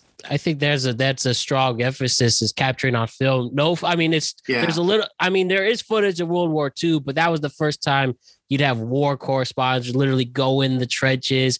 Like again, the Ken Burns documentary shows it all. I mean they show there's just horrified footage. Like they showed an NBC reporter getting shot in friendly fire, and he still reported. He's like, "Oh, I got hit," and like again, in the big emphasis. The draft, man. So many people went to that war, and it wasn't their choice, and that caused the tensions on this side. I think it's literally a perfect storm of that, and led to nothing. There's sadly more deaths, but some great stories out of it. You know the most depressing part of the fact that North Vietnam won? There were papers that have been released from the Vietnamese government where like if we held out for like a few more months, like they would have surrendered. Oh man. Well, because at a certain point, if you're killing millions and millions and millions of people, eventually the other side will run out of people. However, I'm not saying we should keep killing millions of people to win the war. I'm not going to make that claim, but I just find it interesting that it was a race between does North Vietnam run out of people or does America run out of will? And the fact that the war went on for that long and the Vietnamese lost that many people after God knows how many people died fighting the French for independence. God knows how many people fought the Japanese. And you want to know my favorite thing? You know how like every time there's a new terrorist group, it was always like the CIA who trained them? Yep. Ho Chi Minh was trained by the OSS, the precursor to the CIA, to fight the Japanese. And because we had relations with Ho Chi Minh, we kind of looked the other way when the French were like, hey, our colony's rebelling. And it's like, well, in fairness, you kind of got wrecked by Hitler and then wrecked by Hirohito, and we're just not interested. But it's something about the guerrilla wars. Like, this is why World War II is fascinating, because the guys who fought the Germans and the Italians and the Vichy French for like 5 minutes and the Italians for 10 minutes, but the guys who fought the Germans in Europe versus the guys who fought the Japanese in the Pacific, the difference. And partially it was because the Japanese Empire was insane.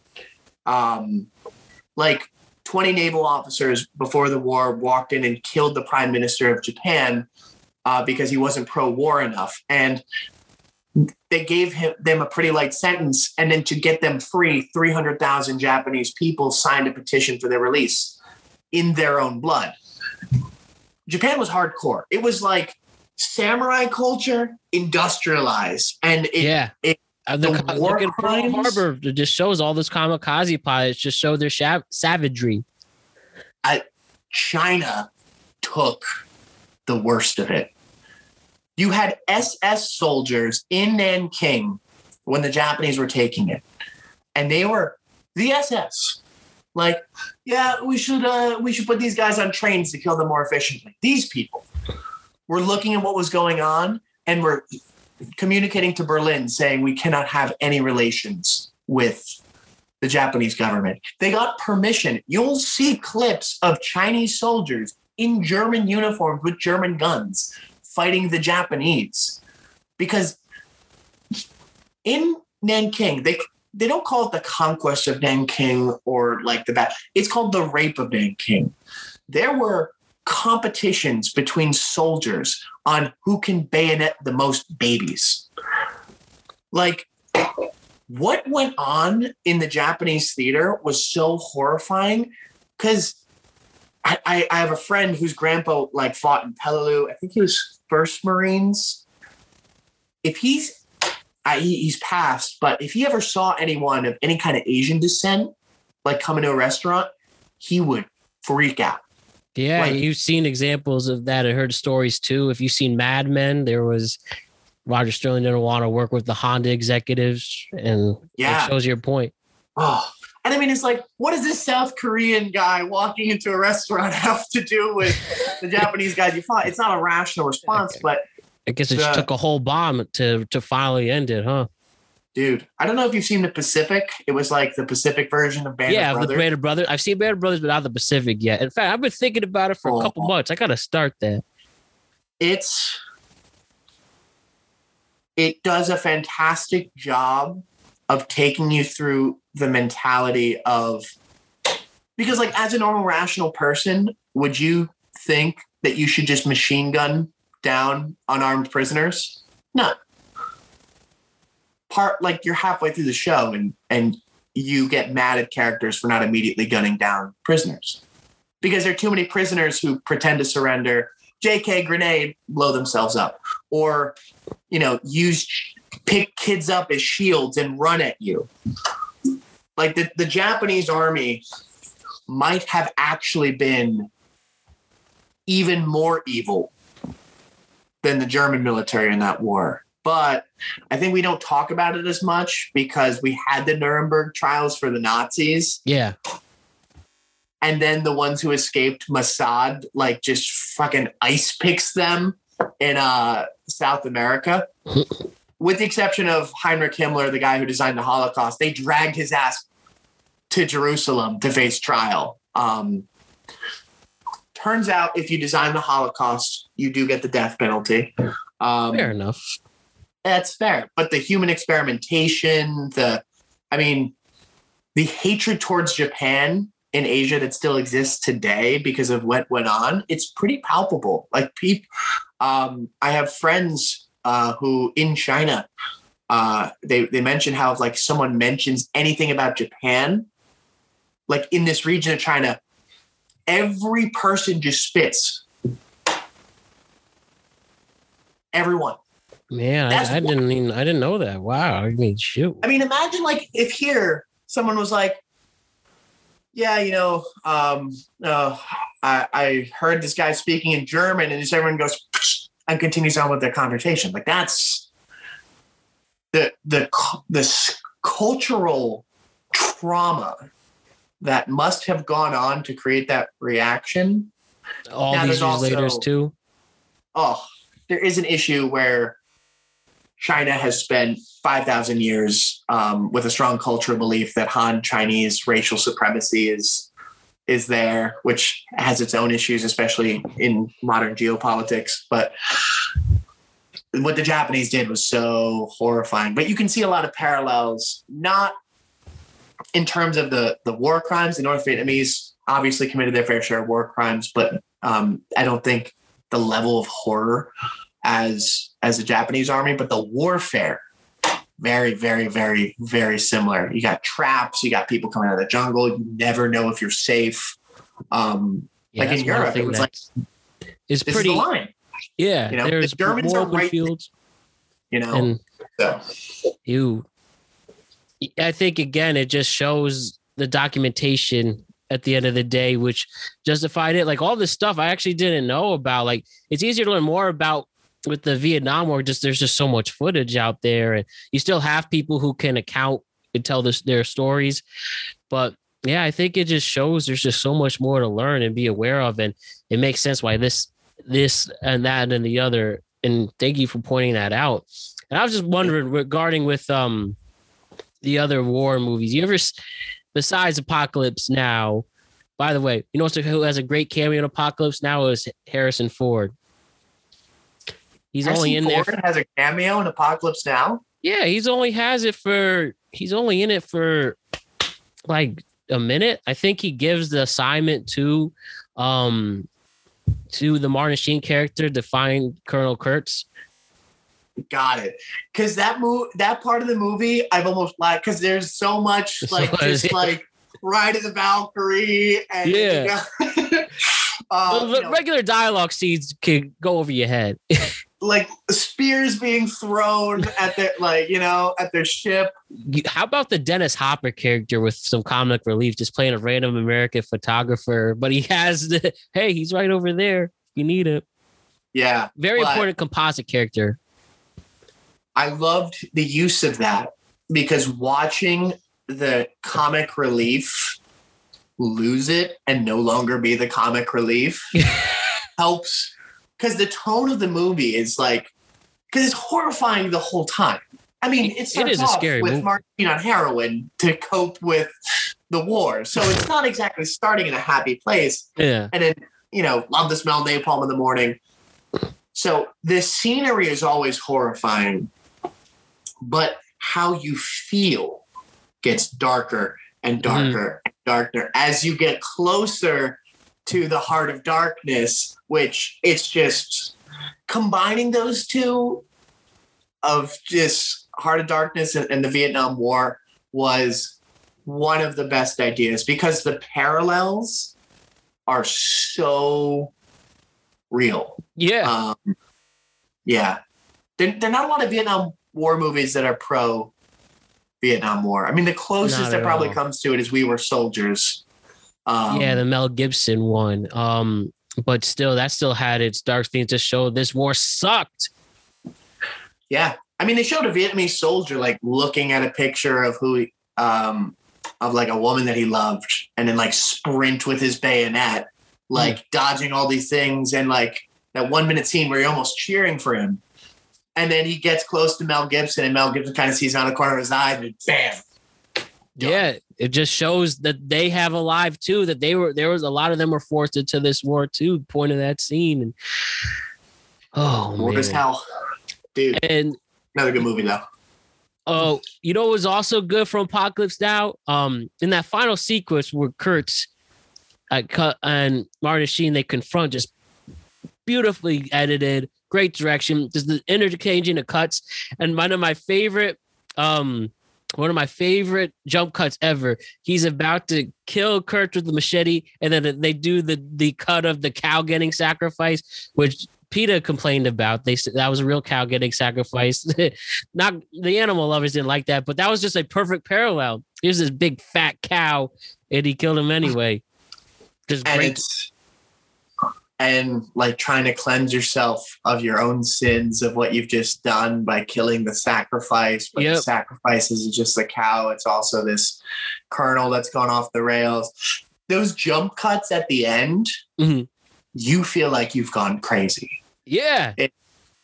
My mom saw it in theaters, actually, when it came out. I was actually about to bring that up. Like, imagine the last but not least, you just have to see it in theaters, especially the scene of Martin going out of the river. It's an iconic scene in the history of cinema. Seeing that on the big screen, I could only imagine. She said it was not what she expected. I think she was expecting it to be more like Platoon. That's and that like movie. The war movie that's, tragic and dark, but I don't think she was expecting it to be like that much of a mind fuck, which that's where the movies I love the most. Her and her friend Linda, they just sat there for like an hour, just like not talking, just like looking at the screen. Cause it's not a movie I rewatch often because it's a tough movie to watch. It's not comfortable. A lot of people don't like the movie because it's it's very uncomfortable because I can't imagine what it must have been like to be there, given in this like 2-hour movie. I feel myself going crazy. Like, what happens to the people who are in it? Yeah, right. There are not a lot of good depictions of what actually happens to the mind and the soul when you're in that. That's one of the things I liked about American Sniper. I think a lot of people got angry at it for being pro-war. I'm like, I don't think American Sniper is a pro-war movie. I mean, the mental health struggles that Chris Kyle goes through in that movie, I don't think it was exactly painting a pretty picture of what war is. Exactly. It wasn't painting a pretty picture of who we were killing, but in fairness, like, al-Zarqawi was literal human dog shit. Like, would he have had power if we hadn't toppled the Saddam regime? Probably not. But like, that wasn't Chris Kyle's decision. Like, he's there. Yeah, and it just shows that the point of having those close-ups, the disoriented audio tracks, the heartbeat, adding that into your sound mix, because now you're sniping with that, and it's not as simple. Then, having like nobody seems a kid who has the bomb, like, well, do I have to sacrifice this kid? Yeah, those are the decisions this guy had to make. And this shows the brilliant directing by Clint Eastwood, still rock and rolling there in his 90s, man. And Clint Eastwood is a very good director. Actually, Mel Gibson is a very good director as well. Oh, I mean, he did yeah. Hacksaw Ridge, which was tremendous. Which Apocalypto is crazy, but that's another one of his, ambitious. Which one did he do? Apocalypto. He did that one. It's pretty much about the Mayan culture, ancient Egypt. It's in Latin. It's not exactly a mainstream movie, but it's an interesting take. Then, of course, We Were Soldiers. Isn't exactly mainstream that much anymore. Not anymore. Because he's made some comments, man. Oh, man. And then Passion of the Christ. I mean, that was one of the most violent movies. It has to be up there. Sometimes you're just like, okay, we get it. It sucked for Jesus. We get it, Mel Gibson. The pain of, yeah. I mean, and that's something important. Maybe not the movie, but like what Christ went through, like in Christianity. That revisiting that on Good Friday is important. Because like Easter is supposed to be a celebration of the resurrection, but like Good Friday is supposed to be, hey, remember what Jesus did for you. Because this is the same being that when Roman soldiers approach, like, are you Jesus of Nazareth? Like, I am he. And they're literally blown back by the words. Like, he could have wrecked all of these people. But no, he went through that. Oh, yeah. And, and the other Vietnam movie I have to bring up, since we pretty much brought up the big ones, Full Metal Jacket. Well, how you feel about when I watched that? When I watched it for the first time in high school, I had no idea what the movie was. I had no background whatsoever.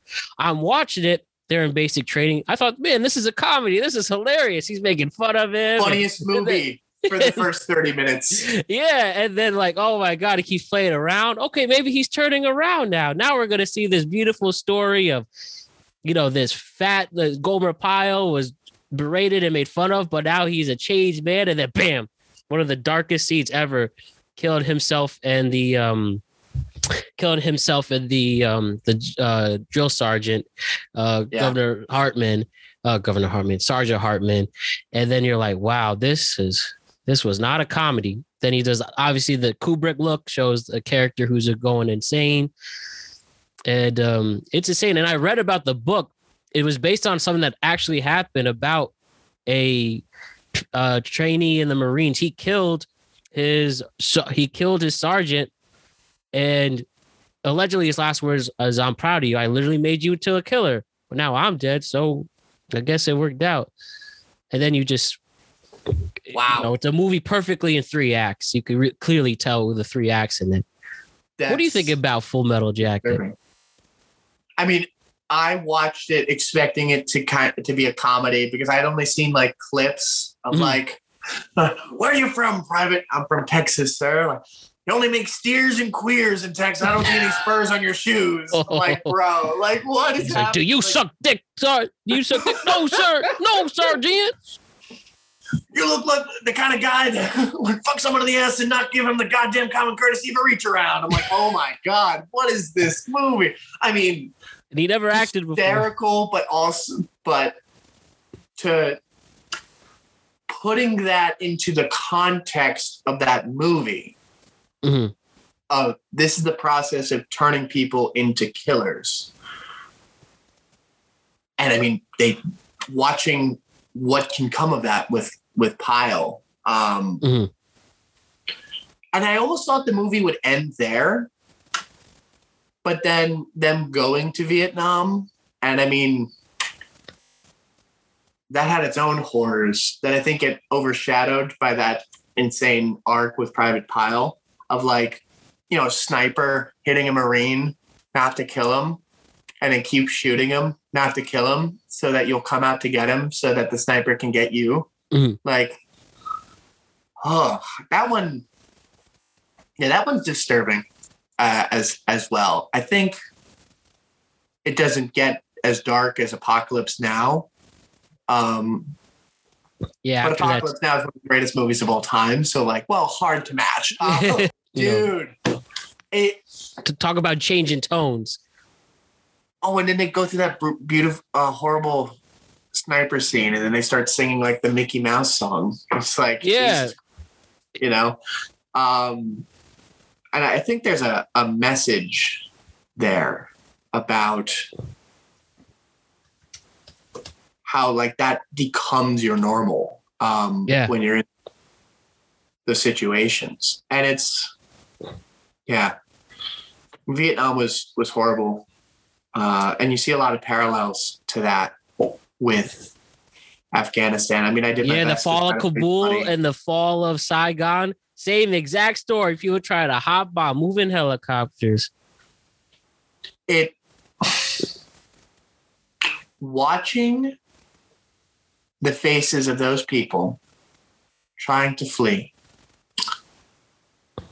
So, fun fact. So I went to my cousin's wedding, right? One of my favorite people. I found an awesome bride.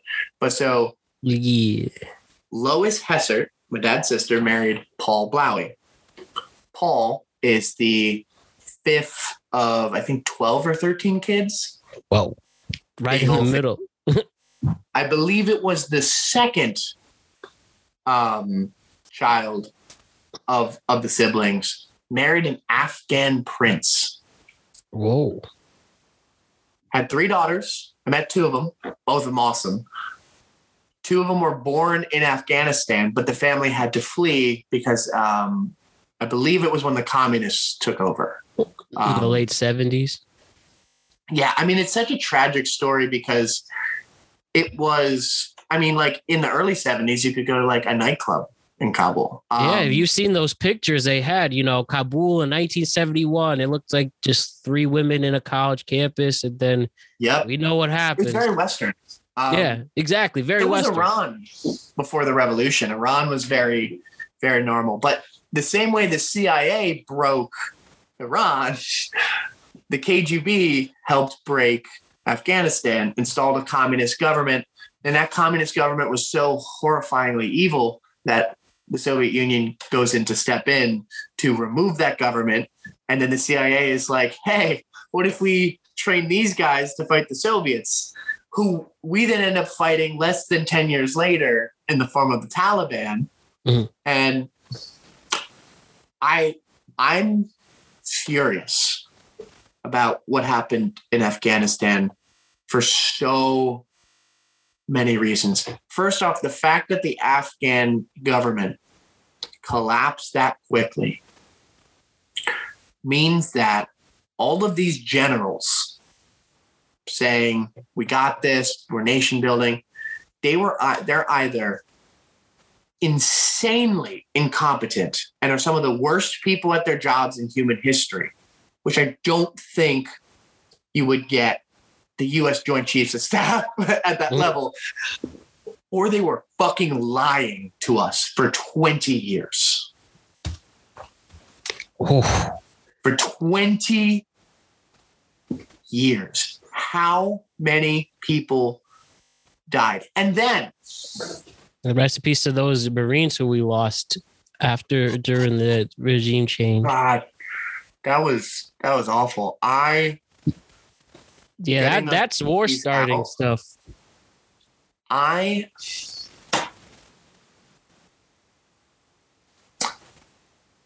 trying to be able to express my anger without like really freaking out. Leaving people in Afghanistan who supported the United States against the Taliban regime with guarantees that we would help them and remove them from the country if they ever needed it. And then fucking leaving them there. The Taliban, I don't know what happened to them. I'm assuming they're all dead because there were people getting texts from the Taliban with their address, like, we know where you are, while they're outside Kabul and Kabul's falling. And watching people try to hold on to planes to get out of that country. And then, Texas abortion law is happening at the same time. I don't agree with it, but people making cartoons of like women in Afghanistan and being like, at least I don't live in Texas. Fuck you. Fuck you. If you think that's at all remotely appropriate. I don't care what your political beliefs are. Fuck you. To look at the plight and the horror that these people have to go through, either due to the Taliban or the CIA or Bush or Obama or Trump or what fucking ever. Who gives a shit whose fault this is? Looking at what these people are going through and comparing it to almost any experience that anyone has in the United States is so asinine that you are either a soulless, evil fuck who has no true morality outside of making sure your party wins, and you're using the plight of these people for your own edgy political game, or you're a complete and utter moron, and your participation in the public square does every human being on the planet a complete and utter disservice. Now that I've put that to rest, the UN has a treaty on human rights of guarantees that every single nation in the United Nations ratified, I believe in either 47 or 48. The Taliban government is in complete and utter violation of it, as are so many other governments. Who enforces it? Like, why do we just let this happen? Why? I don't get it. Is it because there's no oil in Afghanistan? Like, I don't fucking... Could be we talk about that price again. Can you get a profit from it? It might be that simple. And we've seen examples, people will literally choose money over life. And I agree with you, Will. Anybody who was ignorant enough to deal with people's lives changing, all those children who will not have a future from it, they can go to hell. They really can. And it just shows how privileged and how spoiled a lot of Americans are. And I mean, anybody who'd be ignorant to think that way. Yeah. And I really wish we could just be a movement to change how people act and feel. We just can't. People are still going to stay that awful. But all we can do is just lead by example. And if even if that I will also never write or check a box next to Joe Biden on any ballot, not because of the botched withdrawal. I'm not convinced there's a way to leave that situation and not have it be a shit show.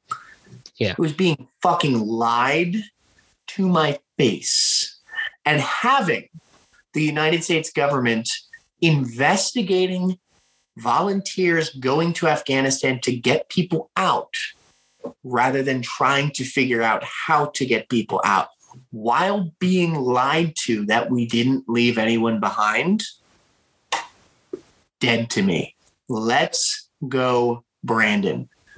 Let's go. Fuck this administration. And then in response to ISIS-K, which apparently they have more variants than COVID now, ISIS-K bombing our Marines, who were in a crowd. I don't know if you saw the video of what was going on right before. U.S. Marines are walking through this dense crowd of people giving water to children. That is where the bombing happened. So I think 60.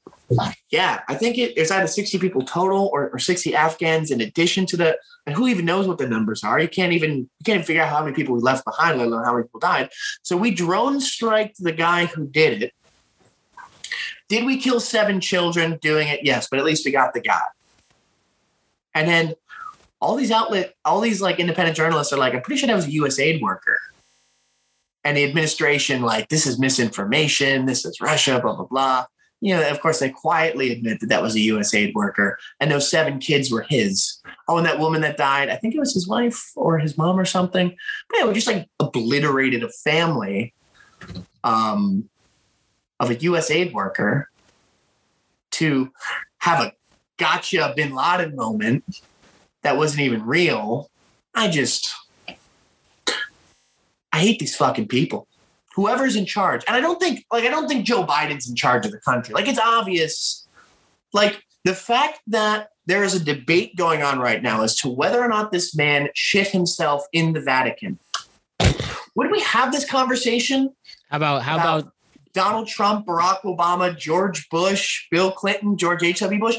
If someone said Barack Obama shit himself in the Vatican, we'd all be like, there's no way that's true. But when someone says about Joe Biden, the fact that we're like, maybe he did. He's not fit to run the United States of America. He can't finish his sentence. Like, is this the best we can do? Joe Biden and Donald Trump? What is happening? From the generational people, from people of so many generations just choosing not to run, to so much political influence from lobbyists to corporations. And again, everyone having a price. You can never get an honest man, woman, or person to have that job. And I guess that kind of turns some people off. And then there's some people who want to take it. And whoever the very first millennial president will be, and I hope sooner rather than later, I really do. No offense to the boomers, but I think it's time for things to change. And, you know, they lived in a world where they got their entertainment from cable, from VHSs and milk truck cartons. And anyways, I thought it sounded cool in my head. Change and bombing Vietnam. They had their things, you know? Exactly. Like the point I'm saying is they had a really, really different world when they became of age compared to us. And we need, in my opinion, a younger generation who understands these new trends to attempt to change this world. I mean, the other example is, like, to bring it to sports, the NFL, you see more younger coaches. You have coaches now in their late 30s and 40s who are leading these teams because the game has changed so much that they understand how to facilitate it. And the older coaches are a thing of the past. That should be what it's like for our new world leaders in the whole world, not only the United States. We need a younger generation who grew up into this hugely technologically influenced world to make these decisions now. And whether it's some people who are afraid to do it, some people don't want to be influenced by because at the end of the day, you're going to have to go through these corporations one way or the other, unless you're Ross Perot and you're just filthy rich already. And maybe that is the case. We are seeing so many. The actual move to do. Yeah, they might have to. Like, I mean, imagine if Ross Perot took over an existing party the same way Trump did. He would have dominated. Dominated.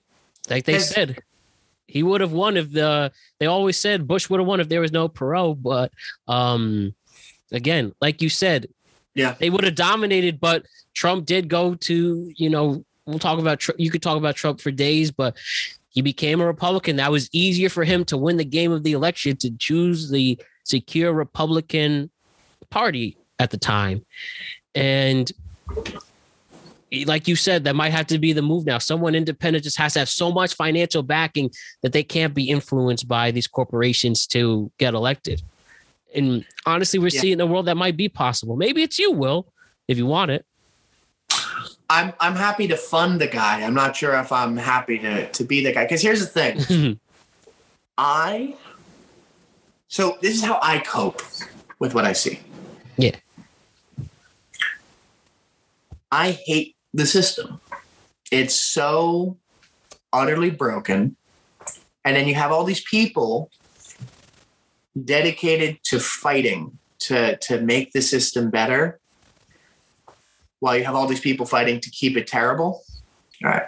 So like, I'll look at climate change, right? And what is the government really doing about it? Fuck all. So I'm going to start a carbon capture company, because at a certain, if we can get to the gigaton scale of CO2 removal, like mid 2030s, we are buying the world more time. I'm watching social media become more and more authoritarian, and the left wing has to realize this. There are people on the far left also getting canceled from the internet. If you are not center left, you are at risk of being removed from social media. The government is clamping down. They are coming for everyone that doesn't fit their state. So instead of just like being angry that Facebook and Google and these companies are stupid, why not just make competing things? Because I think we spend so much time. Exactly. That's what I'm saying, man. Yeah. Like, we're always like, democracy, this, democracy, that. Fuck democracy. Every douchebag that cuts you off on the road, every person that comments on your video to kill yourself, every horrible teacher and high school bully and cop that made you fear for your life, all of these people, you know what they all are?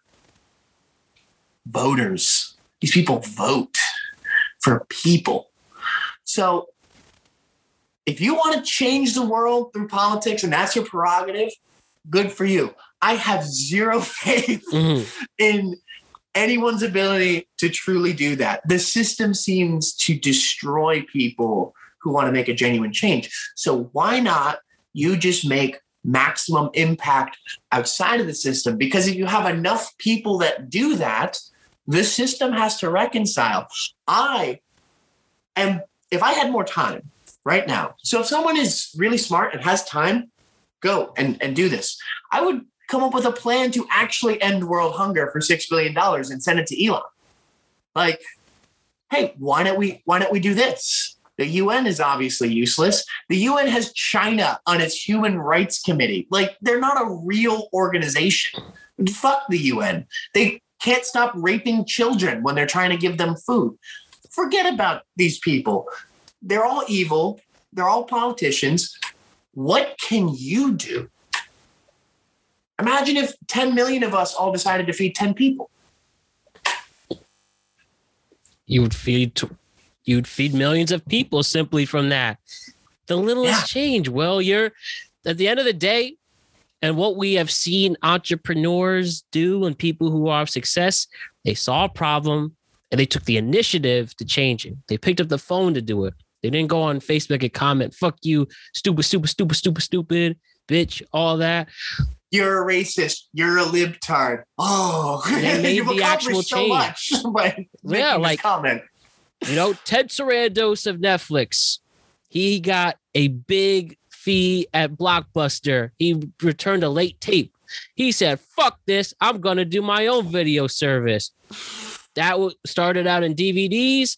They obviously went the trend to go online, and Netflix is one of the most influential companies in the world and just showing great content on content. How dare you say Netflix shows great content? Do you know that they let Dave Chappelle tell jokes, Matt? How dare you? Thank God that story lost some legs. And shouts to Dave Chappelle not falling down. And at the end of the day, he offered to have a conversation with these people. And hence why he did it, to come to it. And Netflix, man, you know, I saw that special. I didn't find it problematic. And it's a comedian doing a bit. I don't think he actually felt that way. And he put himself out there, okay, to the trans community, who, of course, they don't deserve any shit from people. And, you know, they have their own obstacles to overcome. And we support them. But he was just doing a bit, and he's willing to talk about it. And we have to have that conversation, take it up for him. He's putting himself in a vulnerable position where you could call him out on everything, but he's just doing a bit. But he's at least being responsible for what he was saying. And he's also talking about his experience in him growing through this friendship that he's had with a good friend of his who was trans. And I say was because when this friend defended Chappelle, people bullied this person. Trans activists bullied this trans person into suicide. And that seems to leave the conversation. And it's no one's willing to say that a lot of modern activism is fucking cancer. You're not Martin Luther King a lot of the time. You're just a shithead who's angry at the world. And have you ever seen Fawlty Towers? It's kind of like the spiritual successor to Monty Python. No, but I love Monty Python. That sounds up my alley. I will send you this clip. It's this guy who's like, you know, a lot of people keep saying extremism is bad, but they never look at the positive attributes of extremism. For example, if you're a miserable, mean person, you now have people you can blame all the world's problems on. And you can say, I would be nice and normal and rational if not for these people. If you're on the left, you can be angry at businessmen and corporations and like this, that, and of course, moderates. And if you're on the right and you're an extremist, you can be angry at the minorities and the unions and the communists and the socialists and most importantly, the moderates. And it's so funny of just, people who are angry and vitriolic and just not good people weaponize activism as a way to harm others, which distracts giving these people a voice. Because they're terrified of like, maybe if we tell these this part of the activist community that they're fucking crazy and need psychological help, then we'll look like we're transphobic, racist, misogynistic, and not working on the actual societal barriers to the trans community and the rest of. I don't hate gay people. I just can't keep up with the letters. The LGBTQIA plus community. A, B, C, D, E, F, G. We've just reordered the alphabet, but there are genuine barriers. Like there are donors going to Pete Buttigieg right now for a 2024 run. You're like, oh, I think he's going to be next president. I'm like, I genuinely don't. Because there's still enough of this country backwards enough that they're like, I will never vote for a gay man. I'm like, well, you vote for a war criminal. Why not a gay man? There's things that need help. But a large part of the activists that we give the microphone to are killing the very movements that they're going forth. And I think one of the reasons why corporate media keeps giving the crazies the microphone is to help discredit what we're talking about. You don't have to look at the horrendous life expectancy of trans people if, number one, we look at the only solution is to cancel Chappelle, and then the people we give microphones to are fucking insane. Like, well, we need to let, like, trans people represent the trans community. Agreed. Why did you pick like the most insane handful of people to represent a community?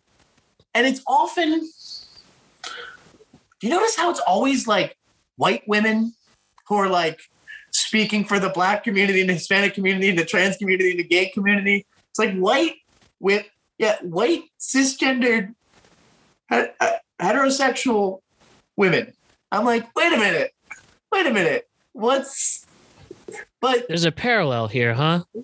I'm confused. I thought we were supposed to, like, they're like, we must give more voice to the trans community. I'm like, then bitch, put down the microphone. What are you doing? Like, give the mic to exactly. in the community. Let these people from these different backgrounds fight for their stories. Of course you could support them, but also let them lead the charge most of all.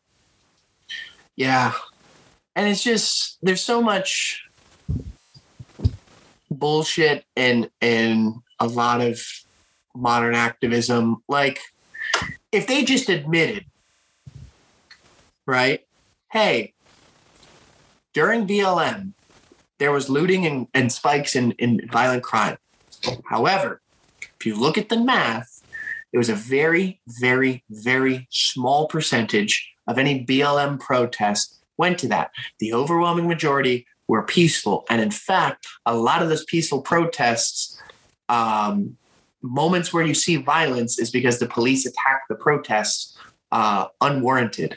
Like I freaking watched it, people playing violins in memory of, I forget the boy's name, who was fucking killed by police in Colorado, who loved the violin, and people were playing violins in his honor, and police show up in riot gear and start shooting fucking tear gas. I'm like, what's going on? But because activists are unable or unwilling to admit, hey, like 1% of the time we looted some shit. They instead come out and we're like, looting is justified. I'm like, good, you just lost most of the country. You just lost most of the support because we're now going to just let's destroy these local businesses. Marxist argument that like property isn't real. I'm like, for fuck's sake, we're not here to talk about private property. We're here to talk about the fact that young Black men are murdered without consequence. That is a worthy conversation of having. But,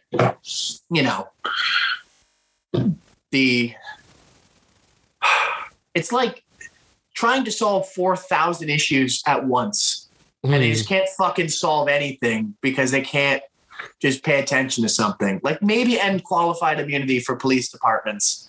Like, stop fucking talking about whether or not a Macy's should exist in the Marxist utopia. Like, just leave Macy's alone for half a fucking second. Could we talk about killing people without consequence? Or the fact that the police steal more money than white collar and blue collar crime combined. I don't know if regular like mugging is called blue collar crime, but I'm just going to call it that. It's like, you work with your hands, you got to use the gun, not the computer to steal your money. But the police can take any of your assets if you are suspected of being involved with drugs, and you have to go to court to prove that you weren't. And more assets are taken from Americans every single year than are stolen by, because we think mugging is where most of the crime is. Mugging, white collar crime, police departments. So the fact that we allow that and we're just all, but no, we have to have debates about fucking Chappelle. Like, can we just, there's bigger problems here, people. Can we get these people health care? Like, can we? When you put it that way, when people are when a small amount of people with a large voice are more upset about a comedian doing a comedy bit than any other crimes and hypocrisy and bullshit that's taking place, it's exactly why we are never going to come up with a compromise, and we'll just keep debating until somebody gives. But until then, just lead by example, live our best lives. And then maybe we will find a compromise. And I guess from this epic conversation, well, just one last thing is just what are some great comedy movies you've seen recently beside talk about the Monty Python's classic British comedians, geniuses. Okay. You know, I love Curb Your Enthusiasm. I don't know if you've seen that or the new season. I've seen a new season. I've seen like the first 3 seasons. I got to continue it. Oh. But it's amazing. Larry David, the very best comedy show, hands down. For any of the basic people who say The Office or others, he's just like, especially, I won't give anything away. The new season has just nuanced things that have nothing to do with the climate. He could have literally shot these comedy bits back in the 60s or the 40s or the 50s, and it's still hilarious. Like, Larry David is a special gem who's up here. Like, yeah, I mean, it's just. And the song is perfect. Boom, boom, boom. Da, da, da, da, da, da. Dude, it's iconic. I mean, some of my favorite all-time comedy shows, like Arrested Development, Archer, those are up there. I love watching Archer because I'm like, wow, that would definitely be me if I made slightly different life choices. John Benjamin. I love this great voice actor. Oh, and it's funny how much more Archer he is than Bob, but like in terms of who he is as a person, but Archer's hysterical. Dude, and both of them with Jessica Walter playing the same exact character in Arrested Development and Archer. Rest in peace. Absolute legendary actress. Absolutely. Those are hysterical comedy movies. They don't really make a lot of funny movies anymore. No, I think that is a result of the theaters. At the time, the theaters being difficult. Like, you've seen studios sell off their big comedies to a Hulu and a Netflix, like Palm Springs that came out last summer with Andy Samberg. Pretty much Groundhog Day, a new take on that. That was supposed to be a theater film, sold it to Hulu, and they distributed it that way. I think, again, that they just find these action thrillers, MCU, Star Wars more profitable in the theater. And MCU movies are pretty, like, Thor Ragnarok was a comedy. Oh, yeah, that's how they do that. Civil War was a political thriller, yeah, alienating it that interwoven. Way. Black Panther is a deep look at racial injustice through the boss fight in an underground railroad. Come on, yeah, but you're right. Movie, but like Thor Ragnarok was, you can see scenes where they're trying not to laugh, and you shouldn't edit it out because the movie is just so much fun to watch. Comedies weren't making that much money in theaters anyway. And then you add a pandemic, like, why wouldn't you just have them go straight to Netflix? Netflix is pumping out comedies. Yeah, HBO Max is too, Prime is. Yeah. Well, because at the end of the day, they know that eventually all of these companies are going to get their shit together and have their own streaming service. So they need to maximize their own content. So when the rights to the shows they've been showing forever, and you can't watch How I Met Your Mother anymore on Hulu because it's gone to CBS's streaming service, and you can't watch old Survivor reruns on Netflix anymore. Went to CBS, Paramount Plus. Yep, there was the Viacom one. Yeah. Viacom, I see them trying, but they're doing a terrible job. So eventually, the only shows that are on Netflix will be Netflix shows and Netflix movies. Which is still a great catalog, but it's funny how they build off that, but now they're just doing their own. Though they did put the Seinfeld catalog on Netflix for now. Netflix has been making comedies for a while, hit or miss. Funny. The comedy special. Netflix is the king there. One thing I read, so SNL cast members, we could debate, is it still funny or whatever, okay, that's long-winded, but They have funny bits. Yes, absolutely. And viral moments. Funny. Yeah. Weekend Update is fucking hysterical. Carl the rest Jost of the and Michael show, Che are the combo. Best combo ever.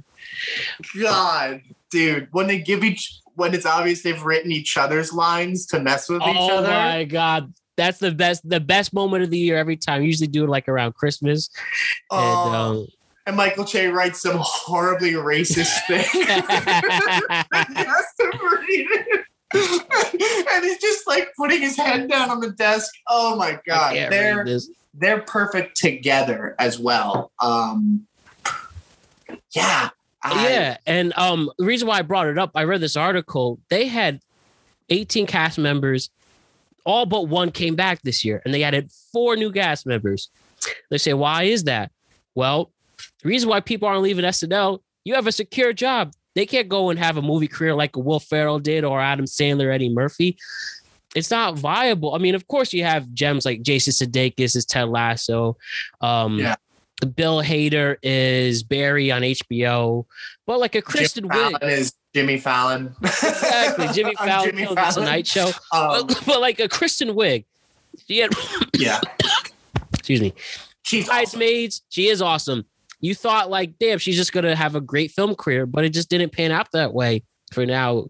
I mean, of course, there's good stuff out there, but, you know, like that's an example of might as well keep a secure job while stay relevant in the conversation than try to risk, you know, a movie comedy career that just isn't there right now.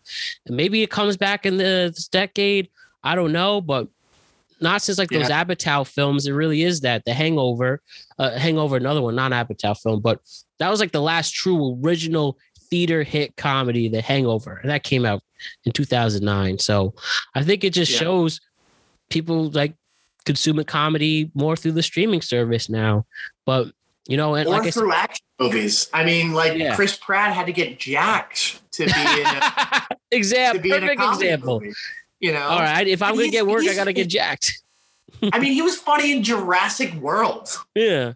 Because like, I mean, dude, because it's like, well, I wonder if Chris Pratt is funny in real life. And you watch like Parks and Rec, like bloopers. It's like, this is Guardians of the Galaxy. Oh my God. Have you ever seen the one where they were talking about like comeback stories? I haven't seen that one yet. And it was it was like a blooper where I think it was just like an ad. They were just improvising. And then it's like, yeah, no, we love a good comeback video. And they're like naming like ones. And then he's like, you know, Kim Kardashian, you know, she had a comeback video. Like, what do you mean? Like, well, you know, she got like cum on her back. And, and everyone just collapses. And they're like, Chris, what are you saying? Oh, he's hysterical. He's one of the funniest people. I don't know. It's just a lot of, because everything's sarcastic now. So that's big too. That's a good point. Like watching like the quips that like Avengers are giving each other as they're fighting is almost more meaningful than, I don't know, because there's like, it's hard to build plots for comedy movies that have like deep meaning. Like I think Dodgeball did a really good job. Dodgeball is an amazing comedy movie. The Average Joes, huh? Why they're beating the big corporate? And my favorite thing, I didn't realize this, is that like the hot accountant that ends up playing for Average Joes that like Ben Stiller is a giant creep to. I didn't realize that's Ben Stiller's wife. So he's like being creep to his own wife, but that makes the movie even funnier. Irony. Vince Vaughn was great. He's now a cast member on Curb, on the last season, the new one too. So you know, what a great win, dude. Okay, you've sold me, because Vince Vaughn has always crushed it in comedy roles because he's the perfect like everything around me is ridiculous. Yeah, every man. Pretty much like everyone's seen a Vince Vaughn type in their life. Yes. Yeah. And so, I mean, that's his role always, but he always does an amazing job. Jason Bateman's always hysterical, though he does kill it in dramas. I don't know. I think it's a lot of the comedy are things that Hollywood is unwilling to touch. Like, could you imagine someone attempting to make like a Mel Brooks movie right now, like Blazing Saddles, with the specific context that hasn't aged well? No, it's impossible. But I think it ages perfectly because the movie is. Oh, of course. I'm saying like people would be offended by the movie easily. Like that's what I meant by not age well. It's of course a great funny movie, but I'm saying again the woke culture. Let's just say the woke culture would try to cancel if we try to do that type of style. But which is because the movie exists to make fun of racism. Like it is mocking racists the entire time, that there are these stupid backwards people that are going to shoot themselves in the foot because they can't figure out that black and white people are not like these two totally different species. But you couldn't make Airplane. Nope. Hell, I don't even think name any comedy. You know, you couldn't do Fast Times at Ridgemont High. You couldn't do. No, you could not make. Can't do Animal House. No. Any National Lampoon, type of stuff from back then. I mean, one of the most iconic pictures is the dog getting a pistol to his head. I don't know if you ever seen that National Lampoon cover, but like that's the point. Like though it obviously aged well, it's still funny, but it's just people would be easily offended, and we'll go watch something else. Like what people need to understand about comedy that pisses me off. What's that? There are a lot of people who try to cancel things that are offensive who aren't part of the group that's being offended, but in their eyes. But it's important to realize that laughter is sometimes the only way for us as humans to process horrible shit going on. Like, I think like suicide jokes are hysterical.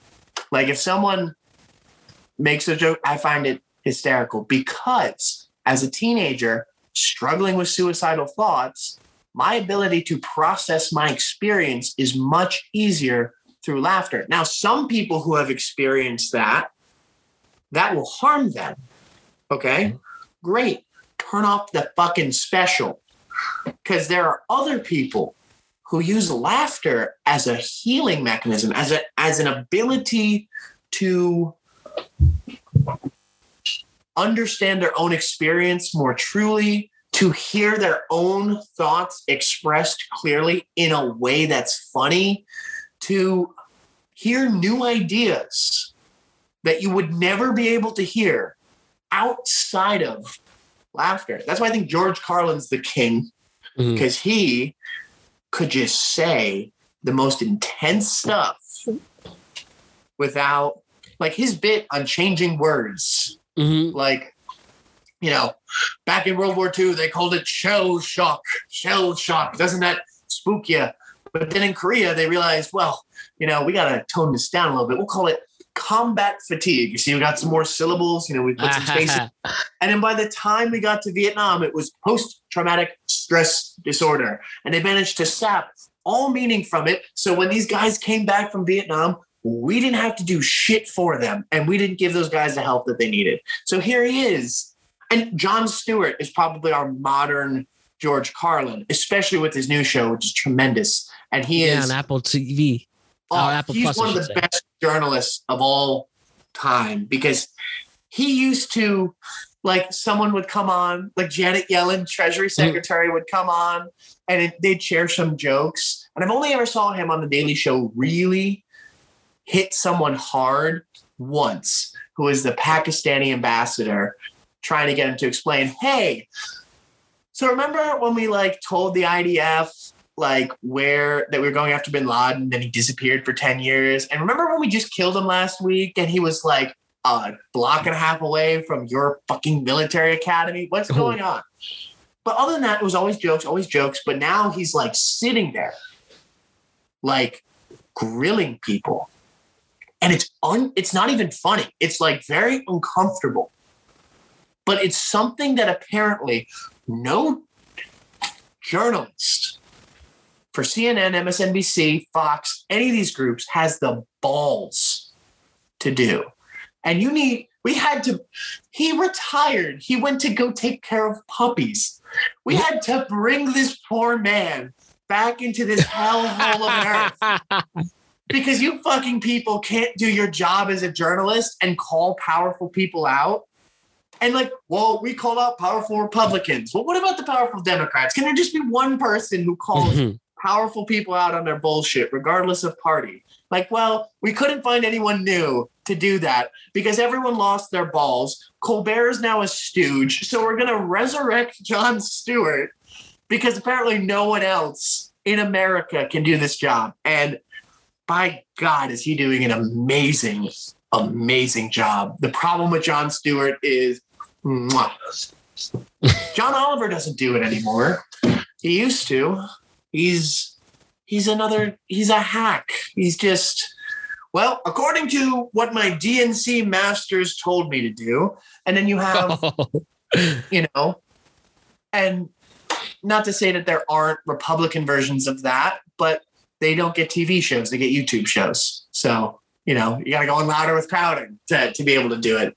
And then every other episode gets demonetized. So there are Republican versions of that. They just have a lot less money because media has always had a left bias. And also, like, I mean, John Oliver is going to get canceled overnight. But, like, what if Louder with Crowder could just go like that off of YouTube? I think Trevor Noah is getting there, though. I will give him credit. People love Trevor Noah.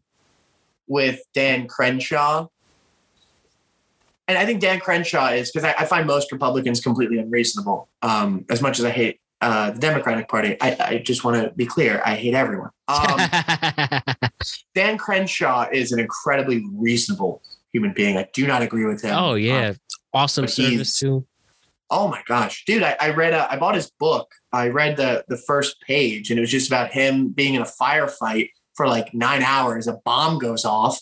His face feels kind of weird. He goes back to fighting, passes out, wakes up like 2 weeks later in Germany, and he has half of his eyesight in one eye and like the other eye is non-functioning. So he, like intense dude, like Navy SEAL lieutenant, served his country. But him and Trevor Noah had an incredibly reasonable conversation. And watching that gave me so much hope because there are very few people who would do that. I mean, Jon Stewart tried to talk about the Wuhan lab on Colbert, and Colbert looked like he was going to throw up. Uh-oh, here comes Mr. CBS. Because the network, even though it has just been admitted that crazy conspiracy theory that I've been peddling since April of last year, that the NIH, through EcoHealth Alliance, funded gain-of-function research to increase the transmission of coronaviruses, bat coronaviruses, within the Wuhan Institute of Virology. Like, that was dismissed as a conspiracy theory. That was just admitted to be true. They are claiming that COVID-19 is too genetically different from the viruses they were working on to be the same. But I just want to say to all the people who said it was an unhinged conspiracy theory and I was spreading racism, fuck you. And because you're actually dumb enough to listen to what the TV tells you, to believe that somehow the United States government being corrupt, along with the Chinese government, that is racist. But that Chinese people are weird and sometimes they just eat weird stuff and it makes new illnesses, that's not racist. What? That sounds kind of racist. Like what we were told kind of sounded like we were using racial stereotypes about Chinese to sell this. But so long story short, Anthony Fauci should be in jail. But like Jon Stewart was right. Jon Stewart was right. And he was the only one who had the balls to say it. Because it's not about politics. That's letting fucking kids play around with nuclear weapons. Like, we can't be doing gain-of-function research. Anthony Fauci's a fucking idiot because he thinks that gain of function is the right thing.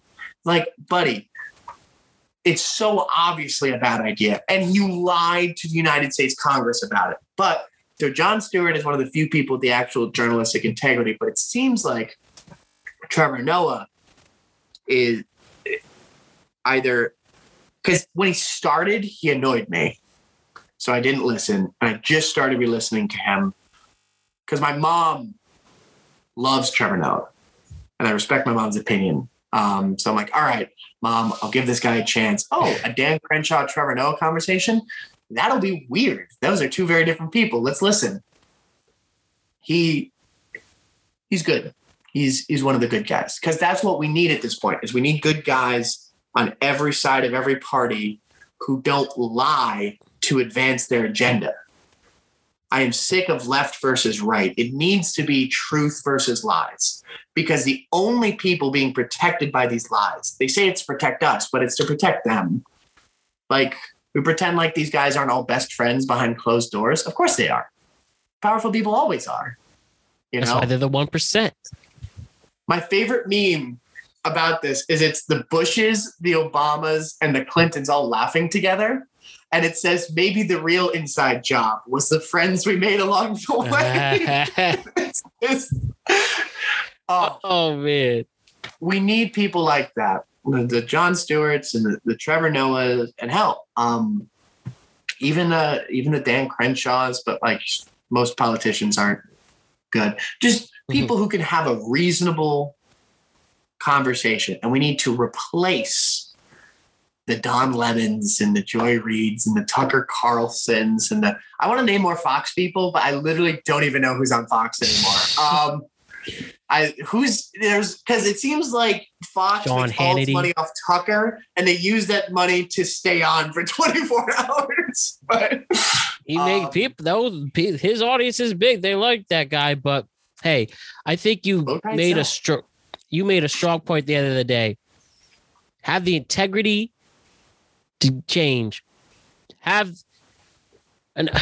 For lack of a better word, have the balls to do something different. Go make the change at the end of the day. No matter who you are, challenge the things you don't understand, ask questions, and have a real conversation to make these changes once and for all. Well, this was an epic from every second on.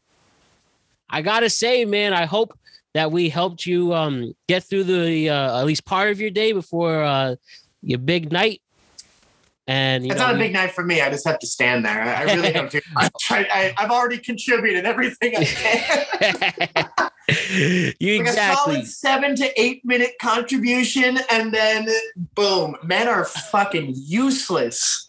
Compared to women, man. I'm telling you, women are the superior gender. You're right. Absolutely right. So, but congratulations to your family, Will. We're sending best wishes that everything goes well and that you have a nice, new, healthy addition to your family and a beautiful soul. Can we ask, do you know the gender yet? Yeah, so we're having another girl. All right. And we know her name is going to be Genevieve. So it'll be Josephine and Genevieve, or Josie and Evie for the nicknames. Wow, Will, what a beautiful day. Congratulations to you and your wife, especially how strong your wife is for this. And like I said, this is a beautiful day. And excited to hear the good news later on. And just thank you for giving us some time anticipating this day. So this was really epic. This is everything I wanted in a productive conversation. And Will, once everything's settled, even if it is a while from now, once you get things under control with your family and, Trevor Noah and Jon Stewart fail and aren't defending things for us, but we know they will. Bottom line, once things calm down, I'd love to have you on again. And man, this is awesome. Will, thank you for everything. And is there anything you want us to tell us one last time before we're out? Whether or not you want kids and whether or not you even like kids, if you feel like giving up on making the world better, go look at a baby. And I think you'll change your mind. What a way to end it. That's the great Will Hesterd, everybody. Man, I love you. I can't wait to see you again. And just thank you so much for the great content as always. Thank 100%. You so much, Will Hesterd. All right. We'll see you soon. Have a great day. Enjoy what's about to take place. You're the man, Will. You the man, Will. I'll catch you, man. See ya. Will Hesterd, everybody. Thank you for coming on. Thank you for being authentic. And thank you for being someone I can create genuine conversations and content with. And thank you for having us rethink the norm. Appreciate you, my friend. Don't forget to like and subscribe to the Productive Conversations podcast on all podcasting platforms and YouTube. And don't forget to check out exclusive content regarding this show on productiveconversationspodcast.com. And don't forget to check us out in the world of social media. We're on Instagram at Productive Conversations Podcast. We're on Twitter at ProdConvoPod. We're on TikTok at Productive Conversations. I have to let you all know that the show will be off next week. We're just going to be recharging our batteries as we are preparing for a big change in my life. So I just want to let you all know that I'm taking the week off to take care of some things, and I have a big announcement when I come back the week after. Don't worry, the show is good. Nobody's in trouble. I just have to take the week off to sort things out as big changes are coming, and we're going to start a new chapter of my life. So I just want to let you all know that. And we're going to be back here on Monday the 15th. Going to do shows for about 2 weeks, and then it's going to be the Thanksgiving break. And then, of course, after the Thanksgiving break, we're going to finish out the year with some epic shows throughout the holidays. And then it'll be 2022 already, and we're going to do it all over again and try to make sure we have an amazing year in 2022. But for now, as 2021 is slowly coming to an end, we got to take advantage of what we have left in the year 2021. So make sure you make big moves, take big risks, always be kind and respectful, and be the best person you can be. I will be back here a week from Monday, November 15th. I'm going to miss you. I'm going to miss you a lot, but don't worry. I will be back next Monday for an epic conversation and more conversations after that. So until then, enjoy your weekend, enjoy the week ahead, and make sure when we meet again on the 15th, you are a better person than you were the week prior. I believe in you. Now go make these big moves. But with that, my name is Matt Brown. I am the host of the Productive Conversations podcast, and I will see you all next Monday. Don't forget to check in on your friends and family. Love you all. Peace.